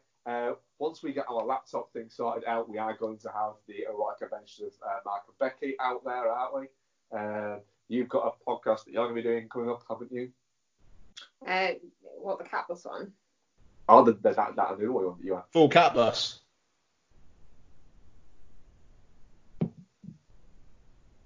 Oh, yeah, I need to speak to her. Yeah. Yeah. There's a possible podcast where Becky might be joined by a guest. Okay. I'm excited about Full Cat Bus, though. I'm super excited for that. I'll drop in. Yeah. So do they all drop the same day? I thought they dropped them staggered. 7 Feb 1st, 7 whatever the next one is, March 1st, and then 7 April 1st. Yeah, I love that, yeah. Cool, right, so Parasite. Directed by Bong Joon-ho and starring some people whose names are about to get butchered. Song Kang-ho, Lee Sung-hyun, Chow Yun-jung, Choi Woo-sik, and Park So-dam. Your face, you look so proud of you. I am well proud of myself about that. Our 6 Asian listeners are there going, that was nowhere near wrong. You just insulted my entire country. Right, so it's centered on the Kim family, who are down on their luck, shall we say. Yeah. They're not having a great time. They're not having a great time. People keep on peeing up against their window. They are making money by any means necessary, including folding pizza boxes. And then what's his name? Kim, the son, gets a chance to tutor a girl. His friend is currently tutoring, but his friend is going away for the summer, I think it is, isn't it? Mm-hmm. So he says, you can come in and tutor while I'm away. And then whilst that happens, he starts figuring out ways for him to get the rest of his family employed by this family. And then more things happen that we'll get into while we're into the movie. It doesn't start as a cynical thing as such, does it? It very quickly becomes a cynical thing. It very quickly does, but when it's like with his sister, it's... Oh, yeah, that, but then when they start getting other people fired, yes, what is it? Yeah. Remember, guys, we are all spoilers all the time, so if you haven't seen Parasite and are wanting to see it, I definitely would suggest skipping past this review, just because there are bits of it that I think you won't want to know. You want to go in blind. You want to go in blind, yeah. Yeah. Can I ask one thing, though? So, we remember, guys, we are all spoilers all the time. Ian, because I literally knew nothing about this going in. Yeah. Ian, you said you knew about the twist. You said you'd been spoiled. You've been spoiled. Was it spoiled? Which bit was spoiled for you? I knew that there was someone in the basement sending messages by Morse code. I thought that's what it was going to be. But, so Ian, Parasite, what were your thoughts? Yeah, so even though I knew that, there was still plenty of what the fuck is actually going on here. Like, I didn't know who was in the basement. I didn't know what the context was. So, and I don't know, but this is the thing. I think Parasite is really, really, really good. It's really, really good, and I wish it all the luck in the world in the next couple of weeks. I would not begrudge it winning Best Director, Best Picture, Best Editing, all of these things. You know, absolutely yes. My issue with it is that I think as a one watch, like first time watch, it's going to be wow. Second time watch, I wonder. I'm really keen to watch it again because it's always different with a film with a big twist. Watching it the second time, it's always, I think you get different things out of it, don't you? Yeah, I mean that's true, but I think the metaphor of the film, the way it's so literal, it just, I'm not entirely sure it's as smart as the real fans of the film seem to be making it out to be. And I wouldn't say it's Bong Joon-ho's best film. No. I was ready to be floored by it, given the fact that it's gotten just so far as it has in awards season. But now I would just have to say that the distributor in the US, Neon, have done an incredible job with the marketing campaign, which has then bled through to the BAFTA and whatnot. And I kind of wish that they were around when Snowpiercer came out, or when Mother came out, or even when Memories of Murder came out. That's it. It's. Do you want to go next? What do you think? No, you go. Sure. Yeah. So yeah, I'm the same. I really enjoyed Parasite. It's very good.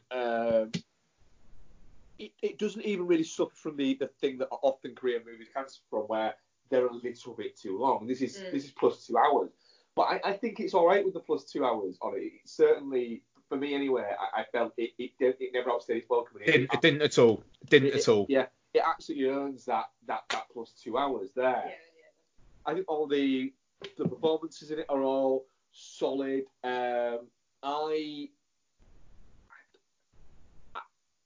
I had a little bit of an issue with some of the sentiments behind it. Like what? I don't know whether the film is painting the family as too much as they're kind of on the writer side.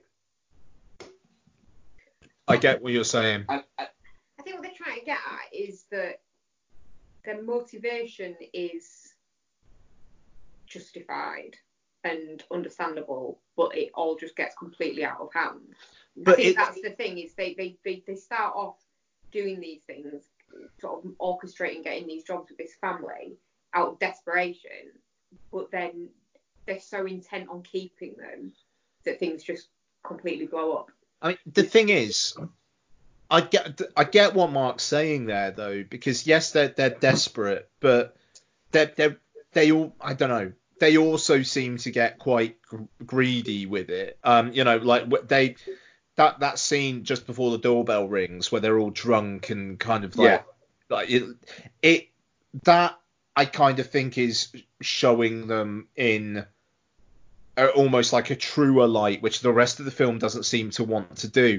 And what I also wasn't keen on, the fact is they're victims, and in the end of the day, those people are victims. Just because they're rich doesn't mean they can't be victims.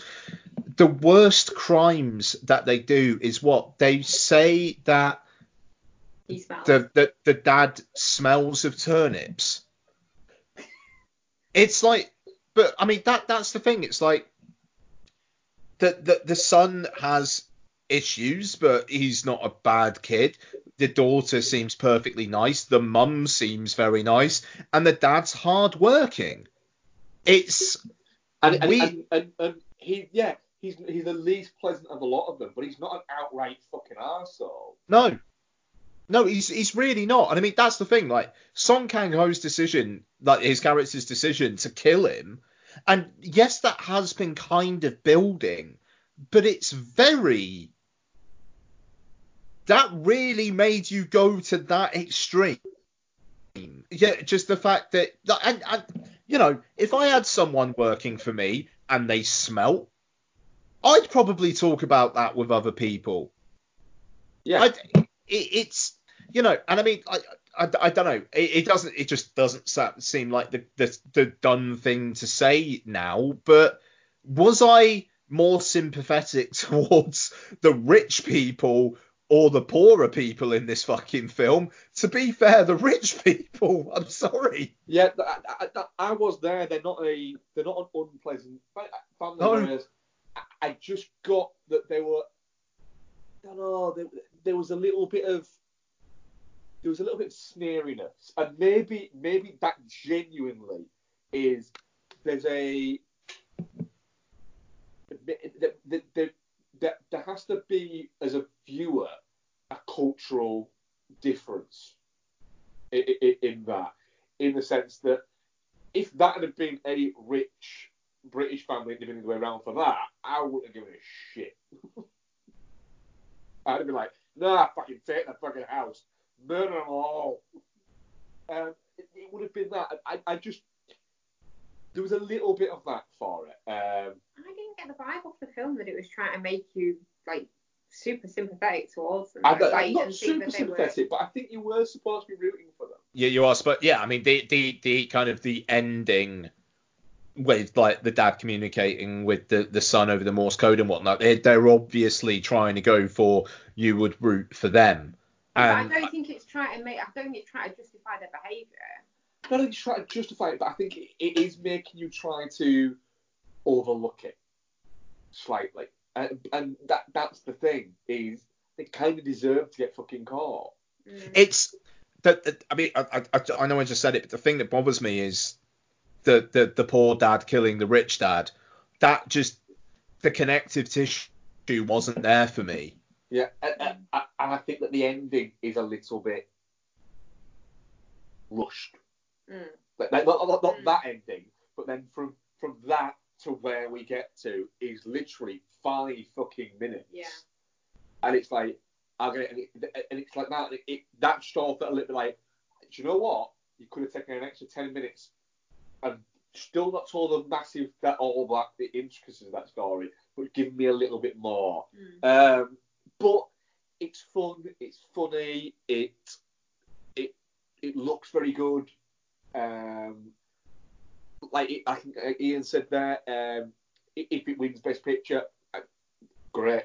Yeah. If it's a new little Philip and a little bump for foreign cinema, great. Yeah, I'd like that whole thing to happen again. That'd be quite nice. And if Bong Joon-ho has been making movies and great movies for getting on 2 decades now, and he comes across as a really great character, a really great filmmaker, and a good. He's interested in listening to talk about things, and he seems to be taking all this very much in his stride. And the thing is, if he decides to make an English language film next, people will be fucking knocking his door down to be in it. Oh yeah, but the weird thing is, I think people already were. Post, The Host and Mother. You had Snowpiercer, which if you look at the cast in that, it's incredible. Yeah, but I mean, DiCaprio and Pitt have been all over him over the last couple of weeks. It's like you could get that fucking level.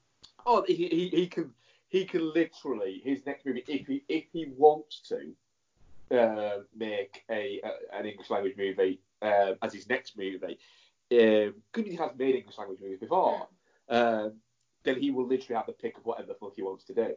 Yeah. And that's great because not just because Parasite is done well critically, because it's done well commercially as well. And key things, it's done well commercially outside of Asian markets. I always like seeing Song turn up in stuff as well. He's consistently fucking great in every film that he's in. The dad? Yeah. Oh yeah. He's always great. I don't think I've ever seen a film that he's been in that he hasn't turned in a fantastic performance. And I think that some of the arguments for why the acting cast's been overlooked but the movie hasn't are valid.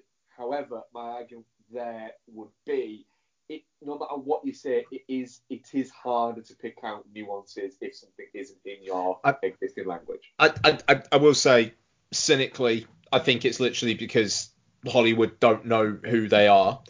They know who director Bong is. They know who Kang Ho Song was. And I don't think Kang Ho Song was that far off a Best Supporting Actor nomination either.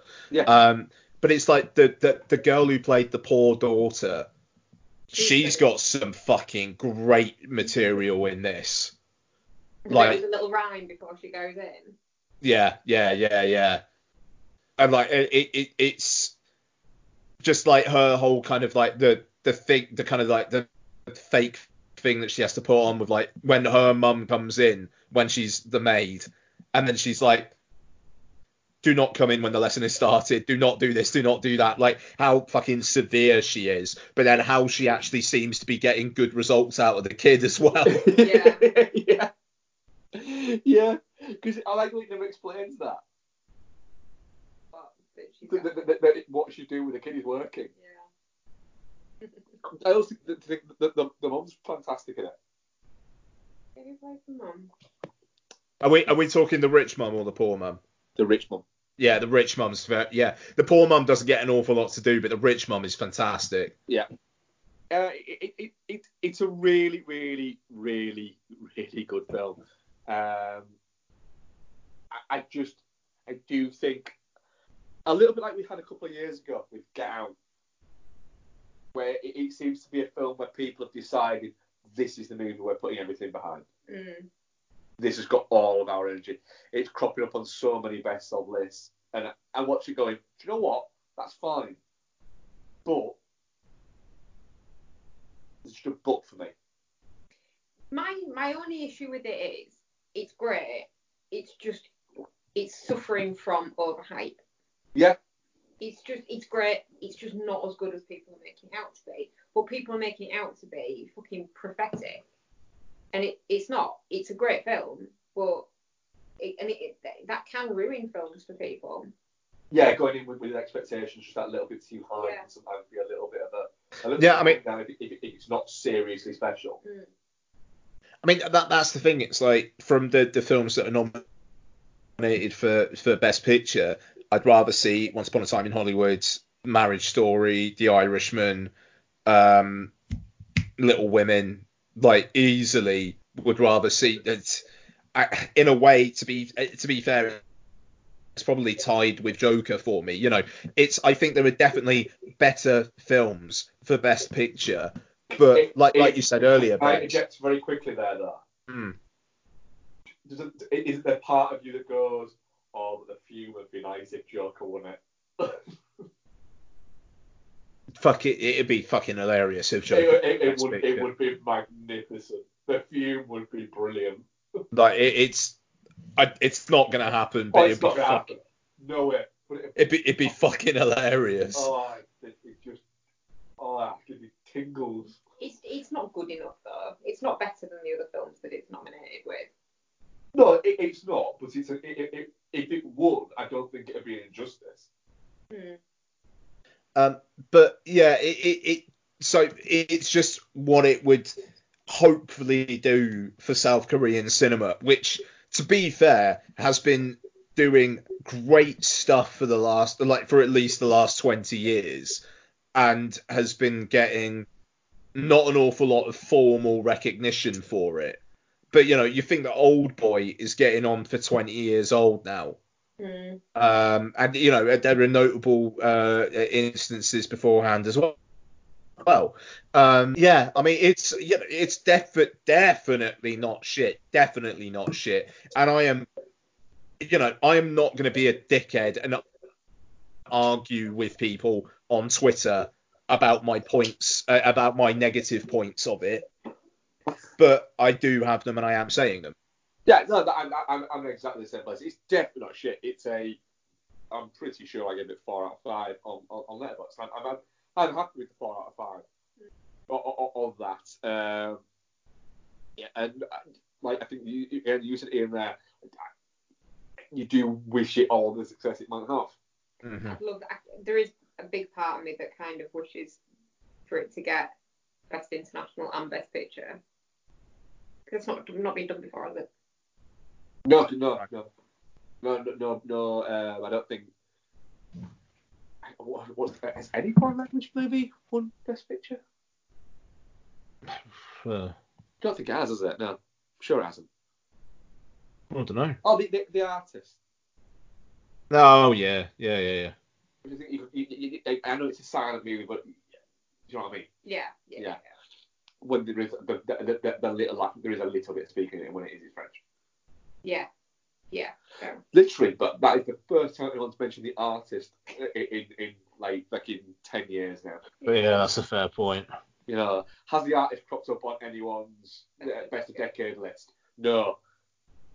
And how many people checked to see if the artist was released in this decade? I guarantee you nobody. Yeah. Yeah.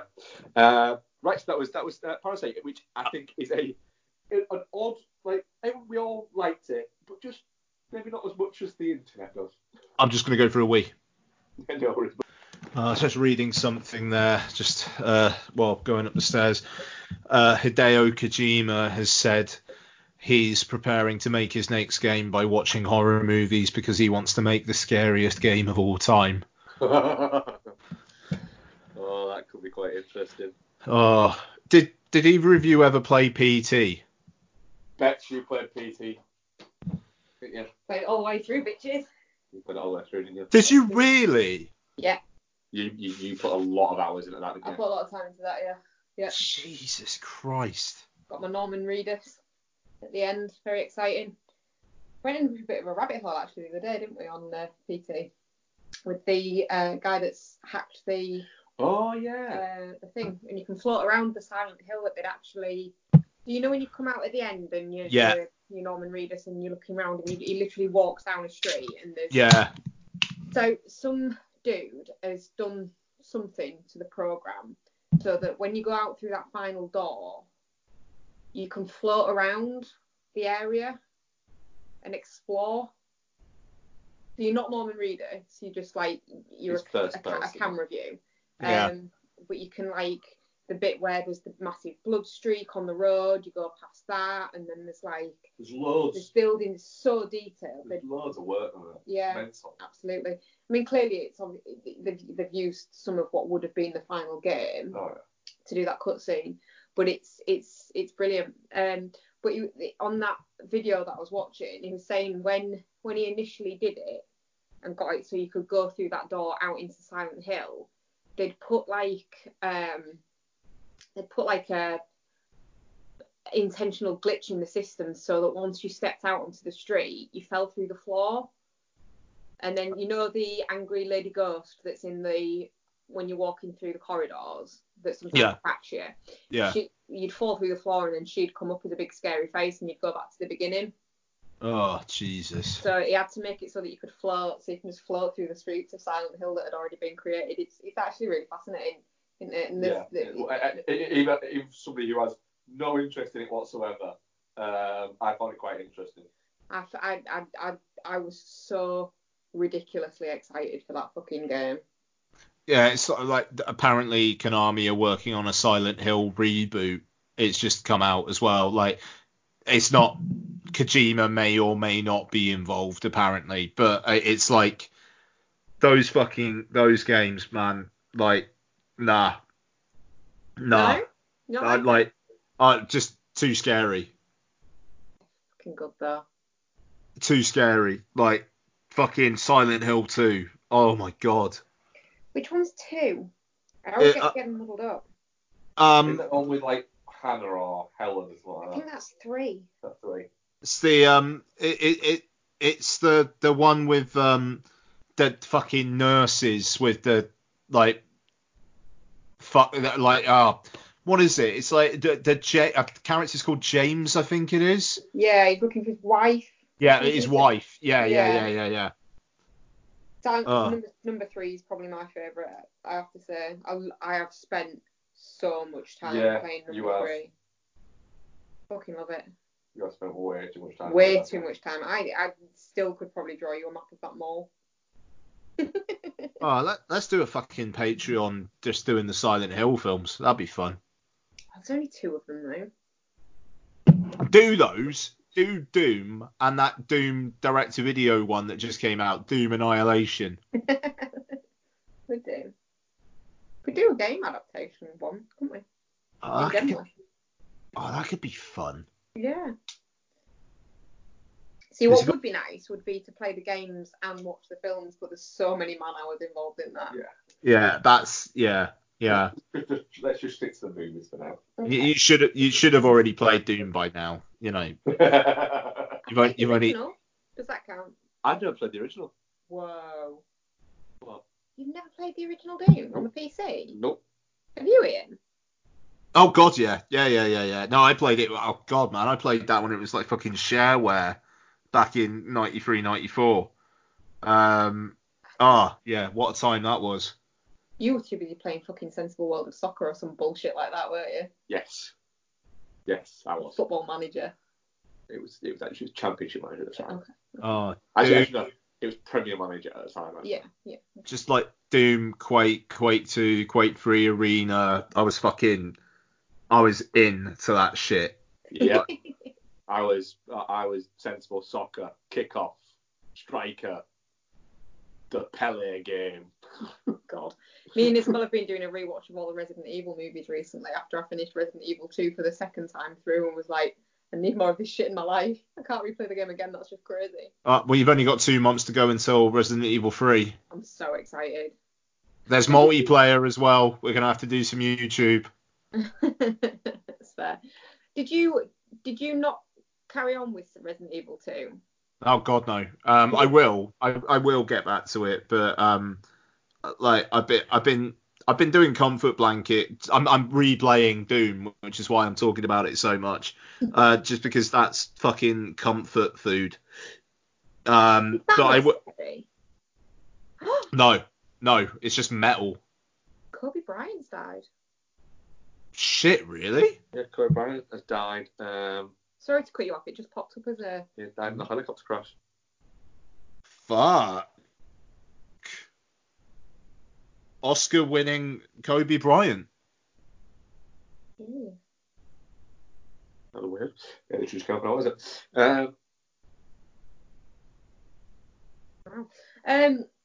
Sorry, Ian. Go on. Doom. Is that not scary though? No, it's just metal. Fair enough.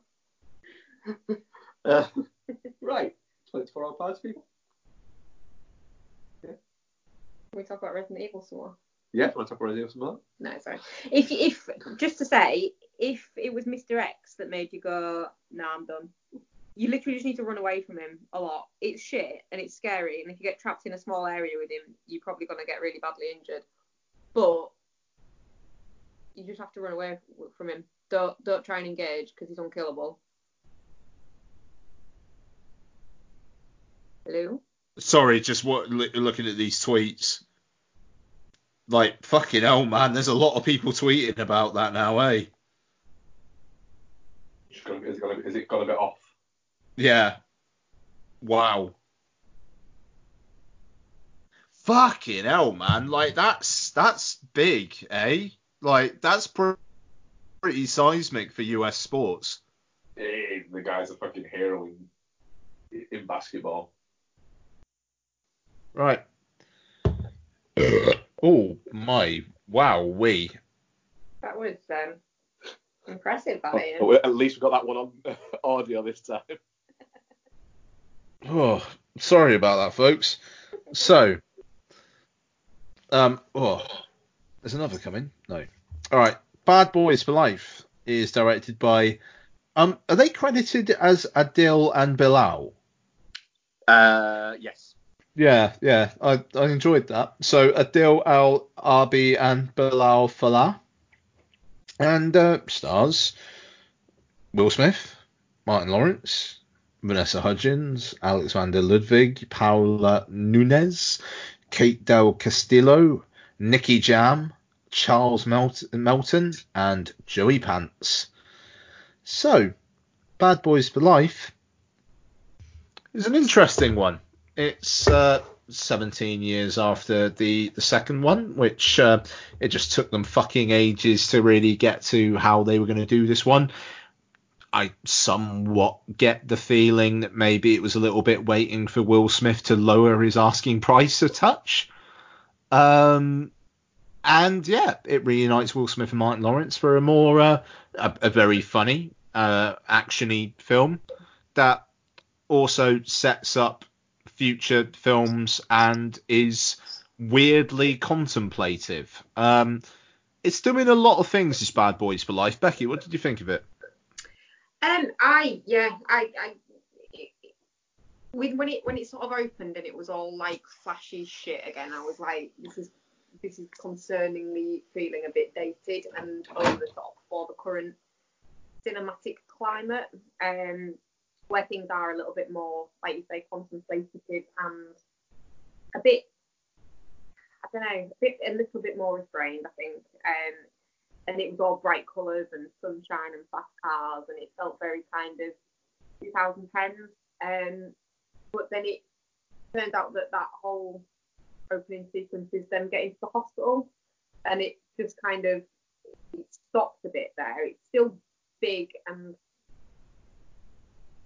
colourful and over the top, but it's not in the same kind of way that I was worried it would be. If that makes sense. It's, I think, bringing in obviously more people, bringing in the team behind them, the Ammo team, was a good shout. I don't think it could have carried just off them two again. It would have been too much like retreading. But yeah, I really enjoyed it. I thought the story was clever. I thought the supporting cast, sort of like I say, the team were actually really good. I always like seeing Vanessa Hudgens in things. I find her very strange on screen. She's a bit of an odd one. I totally didn't realise it was Hudgens for about half that time. Seen the trailers, right? It never clicked. I watched the trailers and I was like, oh, that's weird. That looks like Vanessa Hudgens, but not. And then Googled it and I was like, oh yeah, it is. You didn't do that. No. But yeah, it's a bit heavier and a bit darker than the previous ones have been. With him getting shot and then that whole kind of thing and that scene where he's talking to Martin Lawrence about helping him get the guys and he's just like really upset and Martin Lawrence is just like, no. And then obviously are we spoiling, yeah? No. Oh yeah. Oh, Joey Pants. That really, I was like, I mean, I always do this every cinema. I'm a bugger for it, but I was like, and like, I literally said out loud, "Oh shit!" I didn't enjoy that bit so much. I didn't want him to get killed. But yeah, I thought out of the team, the Ammo team, I thought the best character was what's his name? Is it Dawn? The like mentally scarred bouncer who's like this big meathead that just won't do anything violent, and then at the end he just fucking unleashes it. That bit was good. I think having the intrigue as to who these people actually fucking were was good. Yeah, and I will say, I fucking adore Will Smith just like bearing his soul and all this stuff that like Marcus never knew, and Marcus's reaction is just like, you fucked a Mexican witch without a condom. The post-credit bits of that as well was fun. Yeah. Playing talking like, oh, would you fuck a witch without a condom? No, you wouldn't fuck a witch without a condom. Like. But yeah, I thought like the more emotional bits in it were really well done, and I feel like if they had been doing it, it maybe wouldn't have been. But the bit like where he's telling his son that he's his dad, and like like all the looks between everyone, and is it true, and everyone's crying, and I thought it was really good, to be honest. I really enjoyed it. But way more than I expected to. But then also in that bit, you've still got some really interesting action direction. Like there was this one shot where it was someone shooting someone else, like, and it was like below them shooting above, and then the camera like turned 90 degrees, and then it just kind of follows along there, and it was like there was interesting things there. And I mean, like the ending gets quite CG heavy with all the fire and debris, but they still had things like that as well. But Mark, what do you think? Yeah, Can I just, before you get going, I thought it was going to be the daughter from the second one. I thought it was going to be her that wanted him dead for killing her dad. Well, I think it was 100%. So did I. Yeah.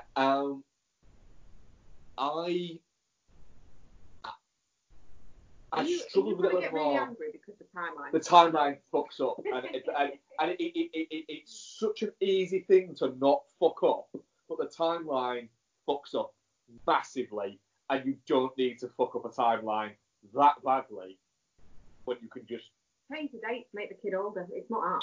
Change dates, or have it would have been so easy to not do that. It feels like that bit was written by people who hadn't seen the other two movies. Did it take you out of it? It took you well out of it, yeah. And can I point out that this is a movie where there's a fucking mad Mexican fucking witch, right? Literally a character written for me. Again, it's best when Martin Lawrence is on screen. I think it focuses too much on Will Smith's character rather than them as characters. It's more his movie than it is Martin Lawrence's movie, where the other two felt more like it was them two. So it's how much growth you can have with a character in the third installment, where his whole bit is, oh yeah, I'm retiring. In all of them. That's fine. I can see that, but I think the movie is more fun when it's having fun than when it's trying to be a little bit darker. That's what I was going to say. Sorry, back to the scene, the emotional scene where he's telling that his son is his son. It even still manages to get some humour in there when he's like, I'm injecting his soul, I'm penetrating his soul with my heart. And Martin Lawrence is like, no. I was going through a thing. Yeah, I'm your uncle. But we'll get to that later.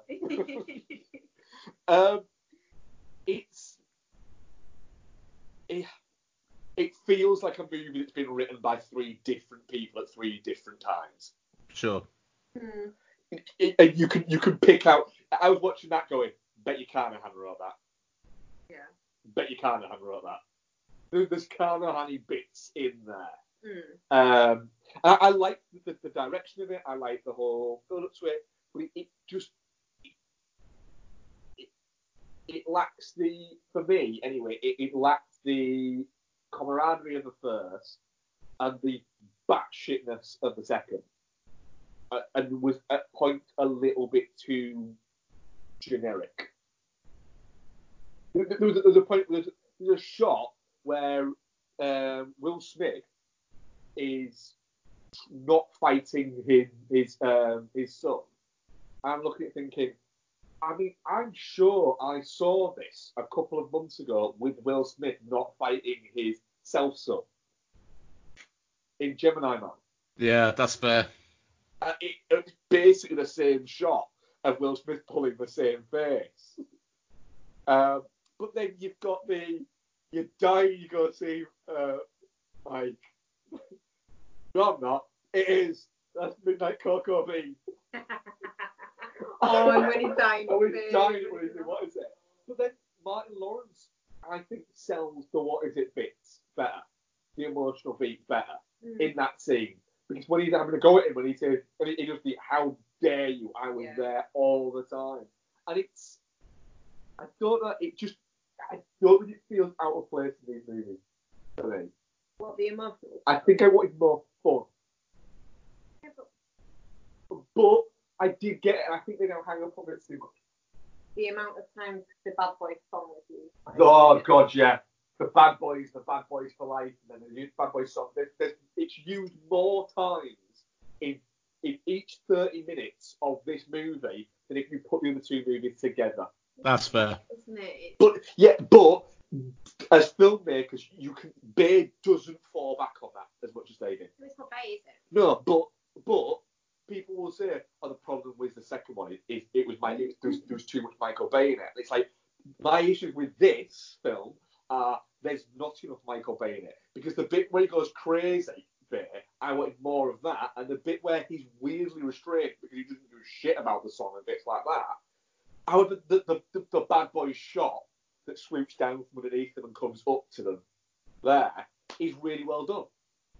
There's a bit as well, isn't there, where they're both shooting at people and like one's shooting one way and then Martin Lawrence is knelt down shooting the other way. That's in this film, isn't it? Yeah. That's nice. It is, and there's some great bits.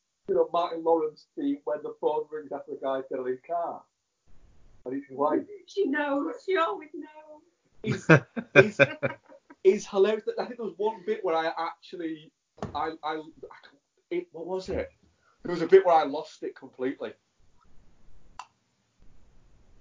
There was a bit in it, a line in it where I completely fucking lost it and couldn't.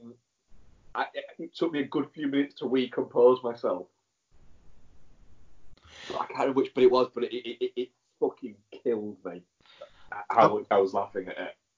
No, I mean that's it. I mean he's a fucking delight. He is, and Will Smith's not even trying to be funny for most of this film. I think it's the least he's trying to be funny, which kind of makes sense given the arc of his character. But yeah, Martin Lawrence is kind of the life of this film, and like you said earlier, Mark, he's got like a hell of an arc through these films, where it's almost from the start, it's kind of like he's wanting to retire, and he kind of finds different things pulling him back in, and with I don't know, it's interesting with this one. I hope the next one is just Martin Lawrence fucking about back at base. Yeah, agree that he'll do it, but I ain't getting shot at again, Mike. No, I mean that's it. It's like he just provides the funny comments while watching stuff on camera while Will Smith pretends to be 20 and all the other guys around him do shit. That's the thing. It's like I want to see Bouncer Boy get to know his violent side again. I want to see Vanessa Hudgens say more than 5 words at a time. But at the same time, I also want that bad boys dynamic. I'm both well up for and very wary of the next one. Yeah, that's fair. Needs to be handled right. Which, given how well this is done, I have a feeling that Sony and Bruckheimer are going to be like, we'll have another one out in 2 years no matter what. It's greenlit and ready to go already, apparently. Yeah, I mean, is that the way to do this? Leave another gap. I think that I will say now, I will happily take another one of these in 2 years' time. With that cast, and I'm interested to see what they're going to do with that character. The thing is, franchise movies, they're a machine now. You have to get them out within a reasonable amount of time to keep people interested. People don't have the patience for it that they may be used to. No, I think getting the new crew around them right was always going to be difficult. But they do land it with all of them. All of them are interesting enough that you go, yeah, I'd watch each of those in another movie. Yeah. I read something the other day actually about this. Will Smith initially was intending to do his own stunts in this movie, and did a couple because he intended to do them. He was like, well, Tom Cruise does it. I'm better than Tom Cruise. And then quickly realised after having to do a couple of them that no, he could not do it, and he was not better than Tom Cruise, and he was just going to leave it to stuntmen for the rest of the movie. It's hard work if you're not used to it. I think Tom Cruise has been doing it for such a long time that he just forgets it, doesn't he? So how old Will Smith? Will Smith will be... He's younger than Tom Cruise. He must be 50, something? 50? Maybe? Is he 50? 1968.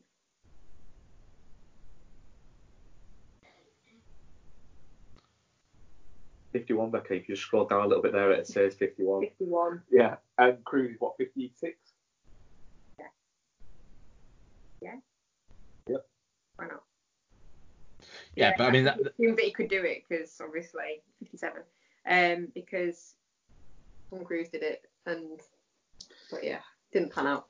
Well, no, I mean that's the thing. It's like Will Smith's only really started doing the action films again very recently, hasn't he? So, whereas Tom Cruise has been, because he's a fucking madman, he's just been doing them all along. I will say though, this little renaissance we've had from Will Smith over the past couple of years, where he's decided to be Will Smith again rather than Oscar nominee Will Smith, or trying to essentially just go, look, yeah, I'll be in this movie, but my kid's got to be in it as well. Yeah. And I'm really liking it. Yeah. I didn't get on that well with Gemini Man, but it was still nice to sit in a cinema and watch Will Smith. Mm. And that was what was great, was sat in a cinema and watching this movie that has been on the cards for, people saying, oh, well, it's 17 years since the last one. It's like, this has been in development for 10 years. It did seem like we were never going to get it. And then we did get it. And it's a lot better than it ever should be. But it's like if Gemini Man came at the end of a successful series of films where Smith was being the kind of the larger than life guy, then fair enough. But Aladdin was the first on-screen film that Smith had done in a while, was it not? So you go from like, hey, Will Smith's back, everybody, to, and now here he is murdering his own clone. It kind of feels like if Gemini Man were either 15 years ago or maybe when it should have been. Sorry? Which is when it should have been. Yeah. Or a few years in the future where maybe we'd had a few fun Will Smith things and we were ready for him to be a bit darker, then, maybe, yeah, all right, then go ahead. But it's... Yeah, I mean, I don't know. Gemini Man, it wasn't great. It didn't work. But now, hopefully, we can just have Will Smith do fun stuff like this for a few years, and then if he wants to try something else, then great. But I want fun Will Smith. If it's going to be with a tinge of like contemplative stuff, then fine. But to be honest with you, now if we got Bad Boys films for the next few sequels where it's Smith and Lawrence pissing about having a laugh while all these other young people do action stuff, I'm up for that. Yeah. Yeah, absolutely I am. He needs to start getting scriptwriters on board with not putting the word suicide in any films that he's in, because it pulls me out of it every time. Every time my brain just goes, why are we then? Just some kind of Suicide Squad? And I can't not do it. Like, it's a reaction that I have now to him saying the word suicide in anything, and he's taking it in quite a lot of films. I think you just pick it up right there. It literally is just one for you with that. It is, yeah. That was, yeah. That's Paula Nunez's first English language film, that. She's what? That's her first English language film. Oh, fair play. No, I liked her. The one who played Rita. Yeah. What, did she not? No, I thought she was great. Oh, cool. I like the fact that you had two genuine looking badass female characters in there who you watch it going, do you know what? Yeah, I absolutely believe those guys could fucking do that. The fact that they are the more of the two badass of that forward dynamic that they've got of those guys, they're the two bursting through the door first ones. Yeah, for sure. They get their moments as well, all of them. Yeah. Mm. That's what is it. Yeah, the more I'm talking about, the more I'm liking it, to be honest. Yeah. Definitely not shit. I still have problems with the timeline fuckery. Yeah, it makes no sense. You're right. It would have been so easy to just not. It would have been so easy to, you remember that time where you were off because you got injured on the job, and fucking Marcus says, because you shot me again. Yeah, well, that op that I had to do in Mexico. Yeah, this happened. Why did you never tell me about that? I didn't want to tell you about that. There you go. Done. Oh, it happened years before. What is it? A year after the first movie. And the first movie states that they've been partners for a number of years. It feels like it didn't need to be that out of it. Well, I'll be honest, guys. I'm really desperate for a piss, so definitely not shit. Definitely not shit. Definitely not shit. Yeah. Yeah, very much looking forward to it. Manchester, birthplace to the railways, the computer, the bouncing bomb. In 1976, if you wanted to see the most exciting bands in the world, they were on a regional show coming out of Manchester. My show. I'm Tony Wilson. June the 4th, the Sex Pistols play Manchester for the very first time. There are only 42 people in the audience. Inspired, they will go out and perform wondrous deeds. For instance, behind me are Stiff Kittens, later to become Joy Division, finally to become New Order. That's John the Postman. He's a postman. Have you heard of the Factory Records? My label. Joy Division, New Order, Happy Mondays. We are an experiment in human nature. What kind of music you got me bringing in? Sort of new wave. Kind of indie. Indian? It's a pity you didn't sign the Smiths. I've just seen God. What do you look like? You look like me. United Artists presents Steve Coogan in the International Smash Comedy. It's like Scooby-Doo, isn't it? Because they had a bus, didn't they? It is a little bit like Scooby-Doo. That takes you back to the start of a movement. This is it. The birth of rave culture.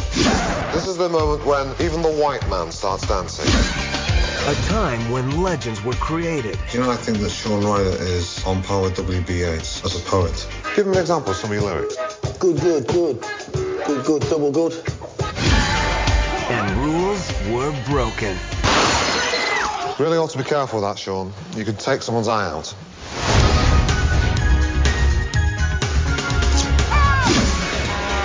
Can I offer anybody like the best experience you've ever had? Don't judge. I'm being postmodern before it was fashionable. When you have to choose between the truth and the legend, print the legend. Is he going to hit me? 24-hour party people.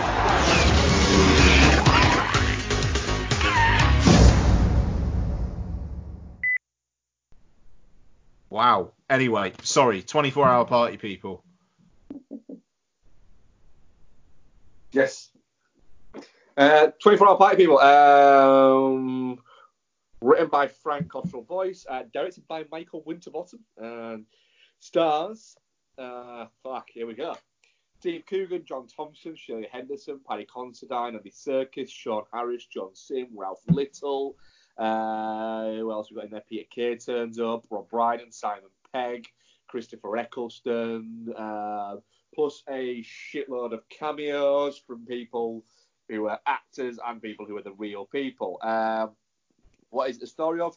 It's the story of Tony Wilson, who actually, in the film, the character says, it's not a story of his life, it's a story of the music that he helped create. So Factory Records, Hacienda, bands like Joy Division, New Order, and the Happy Mondays, the ones that it tends to focus on. Ian, I'm guessing you'd seen 24-hour party people before. Yes, indeed. Quite a few times, actually.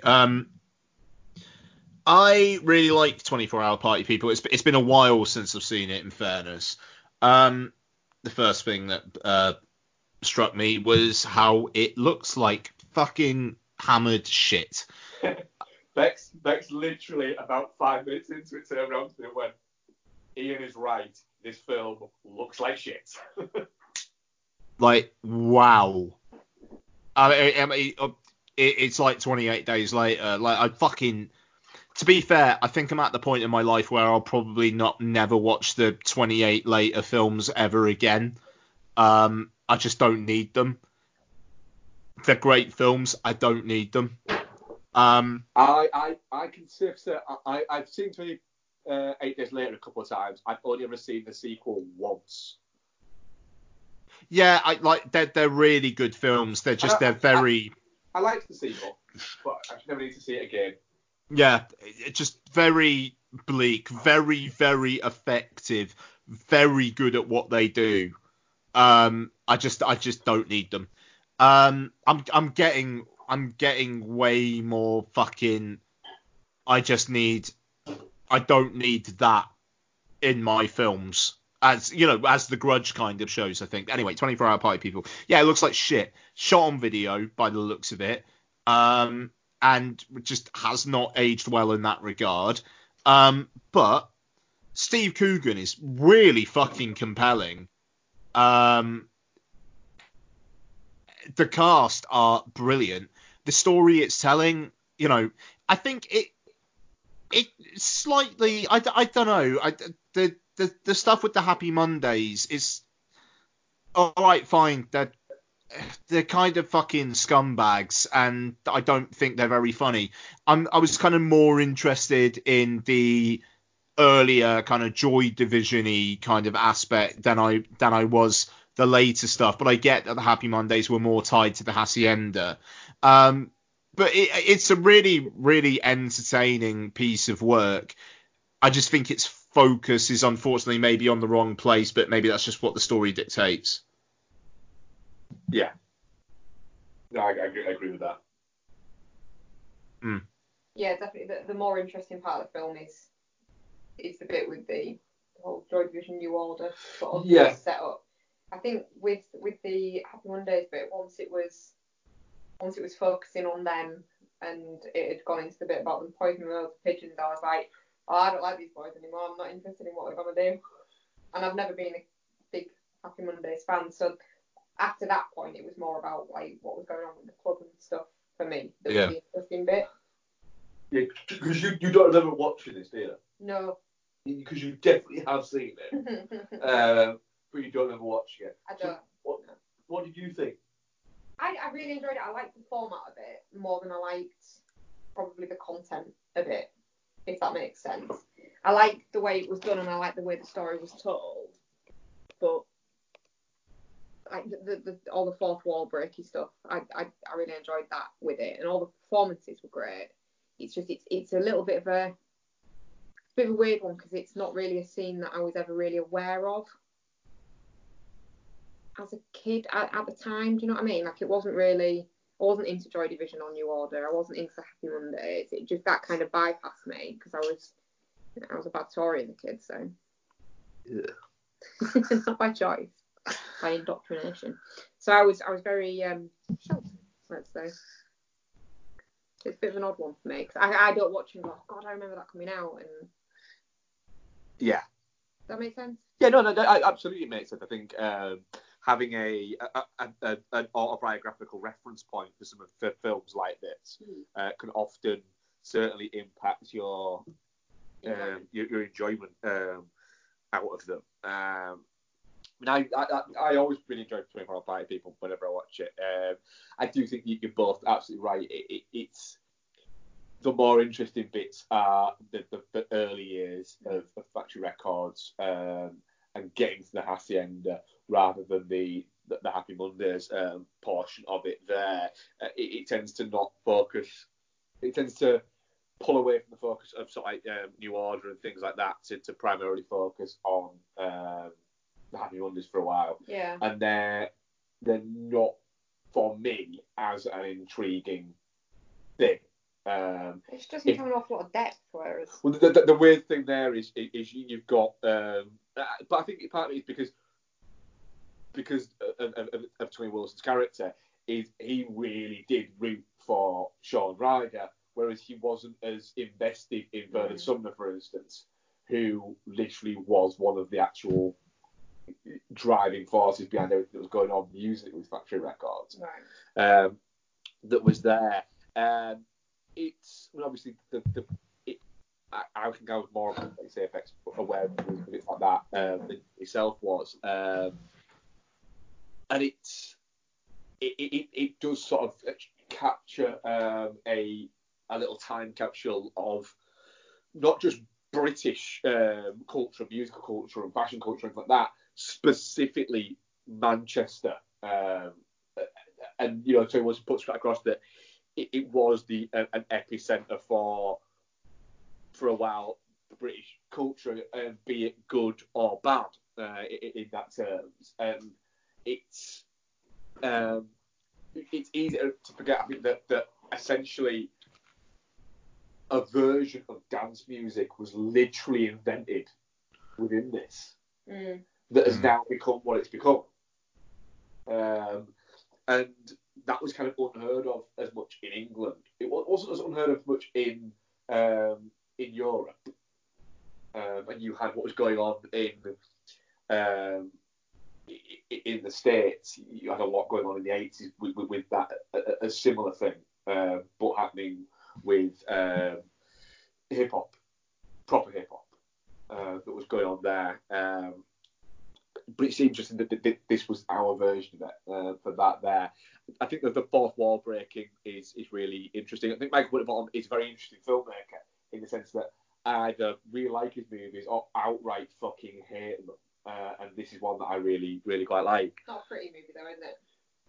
No, I don't think he does make pretty movies. I don't think he's ever really made pretty movies. But the way the story's told, I think it takes some cues from the Howard Stern movie Private Parts, in the sense that there's a lot of fourth wall breaking, and in Howard Stern's Private Parts, the story of his life, he plays himself throughout the entire film. He plays himself, and he literally turns around a camera at points and says, "This didn't fucking happen, but it's fun to put it in there," and bits like that. It looks like his new film is, from watching the trailer, he's going to follow that format a bit. Greed. Yeah. Yeah. Obviously, same person. Same director and same principal cast. But yeah, I really like 24 Party People. I like the fact that it kind of it very purposefully has a haphazard making of itself to try and I think marry up with the ridiculousness that was going on with Factory Records. I just, as someone who knows nothing about that whole period in music and Manchester music, I wish they'd catered a bit more for people that don't already know it. Yeah, that's a fair comment. Because it at points you're there a bit like, huh? If that makes sense. Yeah, it does. Yeah. There's 3 points in it where if you know that, you know that. If you don't, you won't understand that. Yeah. Yeah, it is. I also forgot Sean Harris was in this. He's great as well. Yeah. I completely forgot he was in it. And weirdly, was that Wojciech, the movie he's watching? It's the Herzog movie that's playing in the background when he hangs himself. Yeah, isn't that like based on fact though? Yeah, it is apparently. Yeah, I checked that out afterwards. We covered that movie when we did a Herzog marathon. Yeah. And it does go batshit mental in that end bit, and there's an awful lot of that chicken in there. Oh yeah. There's an awful lot of just this chicken. Yeah. That like dances. Nice. For about the last 15 minutes, is primarily focused on this fucking chicken. Fair enough. It's a bonkers movie. Yeah, he's really, really good in it. The movie Control, the Ian Curtis story is actually really quite good as well. Obviously takes a much more in-depth look into his life. I don't mind seeing that. But that's a really interesting movie as well. But this is a more, Sean Harris gets across that energy. I think it's a really nice bit of the bit where you have Coogan turn around and saying, if you listen to, if you know anything about Ian Curtis and you listen to his music, you'll think that he was just this really quite dark character. But that's not how I like to remember him. And then you get a thing of the film making a point of going, look, this guy was fun. Oh, when it's like him at the gig. Yeah, with John the Postman. Yeah. Who's a real guy. Yeah, it's just but there's bits like that, and I think the whole. I didn't realise either that as I said to you, didn't I, when we were watching it? So did Bez just fucking dance around like a tit? Yeah. Was that all he did? Yeah. He wasn't actually in the band. No. No. And the weird thing is, he's probably the most together one out of a lot of them now as well. Fair enough. Yeah. He runs Manchester Music Nights and things like that. But like not just in Manchester, he runs them like across the country and just tours around as Bez the DJ. Oh, yeah, I've heard of Where he DJs, but he tells stories and stuff like that about, you know, this happened with this and with this, and there's bits like that. He does it in York, I think, every like 6 weeks, something like that.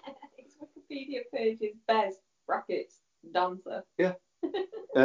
He's made a very good life out of being Bez. Yeah. You know, and fair enough. But yeah, it's what. He's a member of the rock bands Happy Mondays and Black Grape and plays the maracas. Yeah.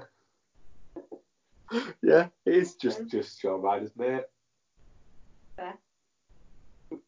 I don't know. It just, again, this is a show that's kind of like seemingly proving that I'm just getting older more than maybe any show we've done before. But it's just like, I look at what the Happy Mondays are doing, and it's just like, I don't think it's funny. They're just fucking twats. Oh yeah, absolutely. Yeah, they are. They're just knobheads. Like, just. Oh, I mean, Tony Wilson, like, not a perfect guy, but just the fact that they did all that kind of shit to him, like, where's a good place to record to, like, Get Clean Barbados, and then what do? They just go over there and fucking do crack for the entire time, and then give him a master tape after basically shooting at him that's not got any vocals. It's like, I think to some people that's funny, but it just, what the fuck, man? And I mean, like, and Shaun Ryder now, he's basically a joke, isn't he? Like, Bez, like, with Bez, it was kind of always like he kind of knew what he was almost and just had fun with that, and fair enough. But it's like, no one will remember Shaun Ryder in the grand scheme of things. He's trying to reinvent himself as a little bit like a Shane McGowan kind of character. Yeah. In the sense that he's a very much reformed drug addict who tries to talk about. He's trying to go, do you know what? Yeah, I am this really, you know, I'm all about the music and all this lot. And you kind of look at it going, don't want to buy it though, to be honest. You know, and it's a little bit like that. You look at it going, you were a tit who was in a couple of bands that were, one that was really popular and one that kind of rode the crest of a wave a little bit. I mean, Black Grape were not a great band. And I saw Black Grape not too long ago, a couple of years ago, and they were shit. Like, properly shit. Yeah. Yeah. And it was just embarrassing watching them. Because it was nonsense.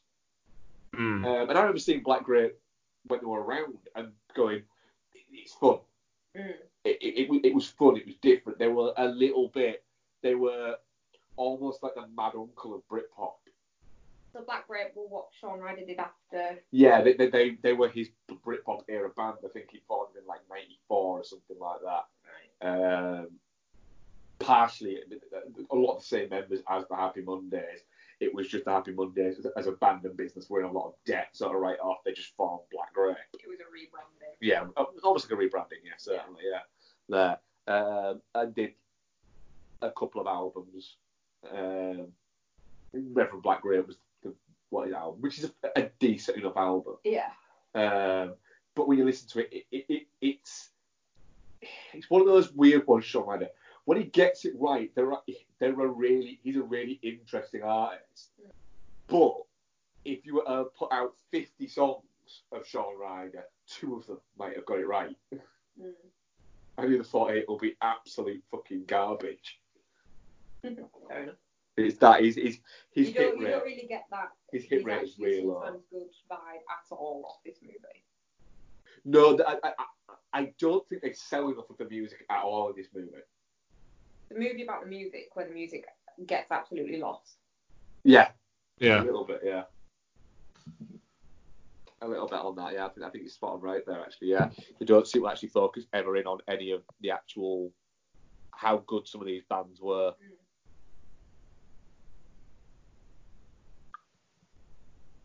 Yeah. Yeah. Sorry, don't have much more to say. No, I don't. It's definitely not shit. I really enjoyed rewatching this, to be honest. Mm-hmm. Oh yeah, it's definitely not shit. Like I say, I wish I'd known more about the whole thing it was about to then catch some of the references, I guess. Yeah, I mean that's a fair point. When the film came out, I think the people watching it would have kind of known the context, but it does seem to assume you know an awful lot of stuff. And I mean, like the whole kind of like Tony Wilson saying that Shaun Ryder is like one of the great poets. It's like, what the fuck is that actually based on anything? Because if it is, you probably need to be providing a bit more within the film. Tony Wilson literally did used to say that to people. But that's the thing. It's like, is that just based on nothing? Is that just a thing he said? Because it's not. The film doesn't exactly present a compelling argument towards that. No, it doesn't. No, it doesn't at all. It's not a perfect film without showing that. But I don't think Michael Moore ever makes perfect movies. I think there's always something in his movies that just kind of like feels off kilter. Mm. Yeah. Yeah, definitely not shit though. You definitely not shit. Yeah, definitely not shit. Cool. We do have a question. You know, just before we go off onto that, you know, one thing in the movie, like, is he starts seeing Miss UK, Yvette, and he's like, oh, I'm still with her, obviously, at the time of the filmmaking. He was with her until he died. Yeah. Oh. Yes, we have one question. Rick Kidd at Rick J. Kidd. What films are you most looking forward to in 2020? For me, it's Tenet, No Time to Die, and Dune. Pretty fucking solid list, that, to be fair.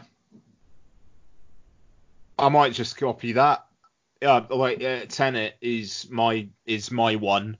In all fairness, that's the biggie. Yeah, like huge. Beyond that, I mean, you think of like films towards the end of the year, and I can't really think of what's even out. Like Christmas, there's no Star Wars. Avatar's not this year. You know, what are the award season ones going to be? What I mean, actually, I will say The French Dispatch, the new Wes Anderson film. Really looking forward to that. It's just a shame it's not 4 hours long as it was rumored it was going to be. I would have watched that. Yeah, but Tenet and The French Dispatch, and to be fair, No Time to Die for me. What's your thoughts? Just with ones that are coming soon, there's quite a few that I'm really looking forward to. Obviously, Tenet's not super soon, is it? But it's within the realms of being able to look forward to. I'm really, really, really looking forward to seeing Beautiful Day in the Neighbourhood. Antebellum, I'm looking forward to. And what's that? Fucking Kirsten Stewart one that's coming out. I'm quite looking forward to that as well. Underwater? Yeah. Queen and Slim. I'm looking forward to. I'm really looking forward to that. I'm also looking forward to not having to watch the trailer for it anymore. Yeah, that's true. And ones that billions of people have already seen. Obviously, things like Uncut Gems, I'm looking forward to finally seeing. Next week. The Lighthouse. Yep. Farewell. Yeah, The Lighthouse was in my top 5 most anticipated of last year, so I didn't think I should mention it. But yeah, we'll be reviewing that next week, So. Yeah, Tenet for me, obviously. Bill and Ted Face the Music. Oh God, yeah. Very much looking forward to that. And probably seeing Young Woman. Does look good. Yeah. Yeah, it's very much a Martin movie, that, isn't it? It very much is a Martin movie, that, yes. Yeah, absolutely. That's the one Indeed. we have to watch. The Footbox. High Life, yeah. Yeah. Is that on anything? Is that being released? Yeah. Cinematically?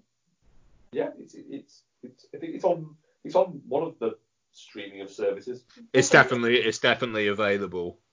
Yeah. Yeah, that's it. Yeah. So, well, that was our show. Episode 332. Yes, get fucking right this time. So yeah, thank you very much for listening, guys. Baby horses. Yes. So Go. Matt, you know that advert, the Lloyd's Bank advert that I'm assuming they show it in all Cineworlds. They show it in ours, where there's the big horse and then there's the little horse, and they have to travel to meet the herd of horses. Sure. Yeah. So we watched that, and that was like, what? I was like, well, it's like a mother horse and like its foal going to meet like the rest of the herd. That's not what baby horses look like. Well, no, it is, Mark. No, that's like a small horse. It's a pony. Baby horses aren't born like fully formed like that. How do you think they're born then, Mark? Well, it's like running and stuff, so it can't be a baby horse. Like, you can tell that it's a foal because like it's got a really short mane and tail. They've just cut its hair. It's just a small horse. Baby horses aren't like that. Baby horses like that don't exist. Mark doesn't believe in baby horses. What do you have to say in riposte, Mark? I've never seen a baby horse. I've pointed them out to you. They're just small horses. They are not. I'm pretty sure they are. But people can be small and be babies. Babies can't walk. Yeah, But fucking hell, like other animals. How do you compute lambs, Mark? Other animals develop differently. You don't see them in the wild. They keep them somewhere and then just bring them out fully formed. No. I just don't think you see baby horses. So hang on, when horses are born, do you not think they're babies? I just haven't quite worked out what happens there In yet. response to, so what do you think they are like when they're born? The answer was, I've never really thought about it. Nope, haven't. Don't see why I need to. Got too much else going on. But the concept of them just being a smaller version of adult horses, in much the same way that baby humans are a smaller version of adult humans, just couldn't get through your head that, could you? Still can't. I just can't work the science out of it. I even like Googled it and showed him some You pictures. can't work out the science.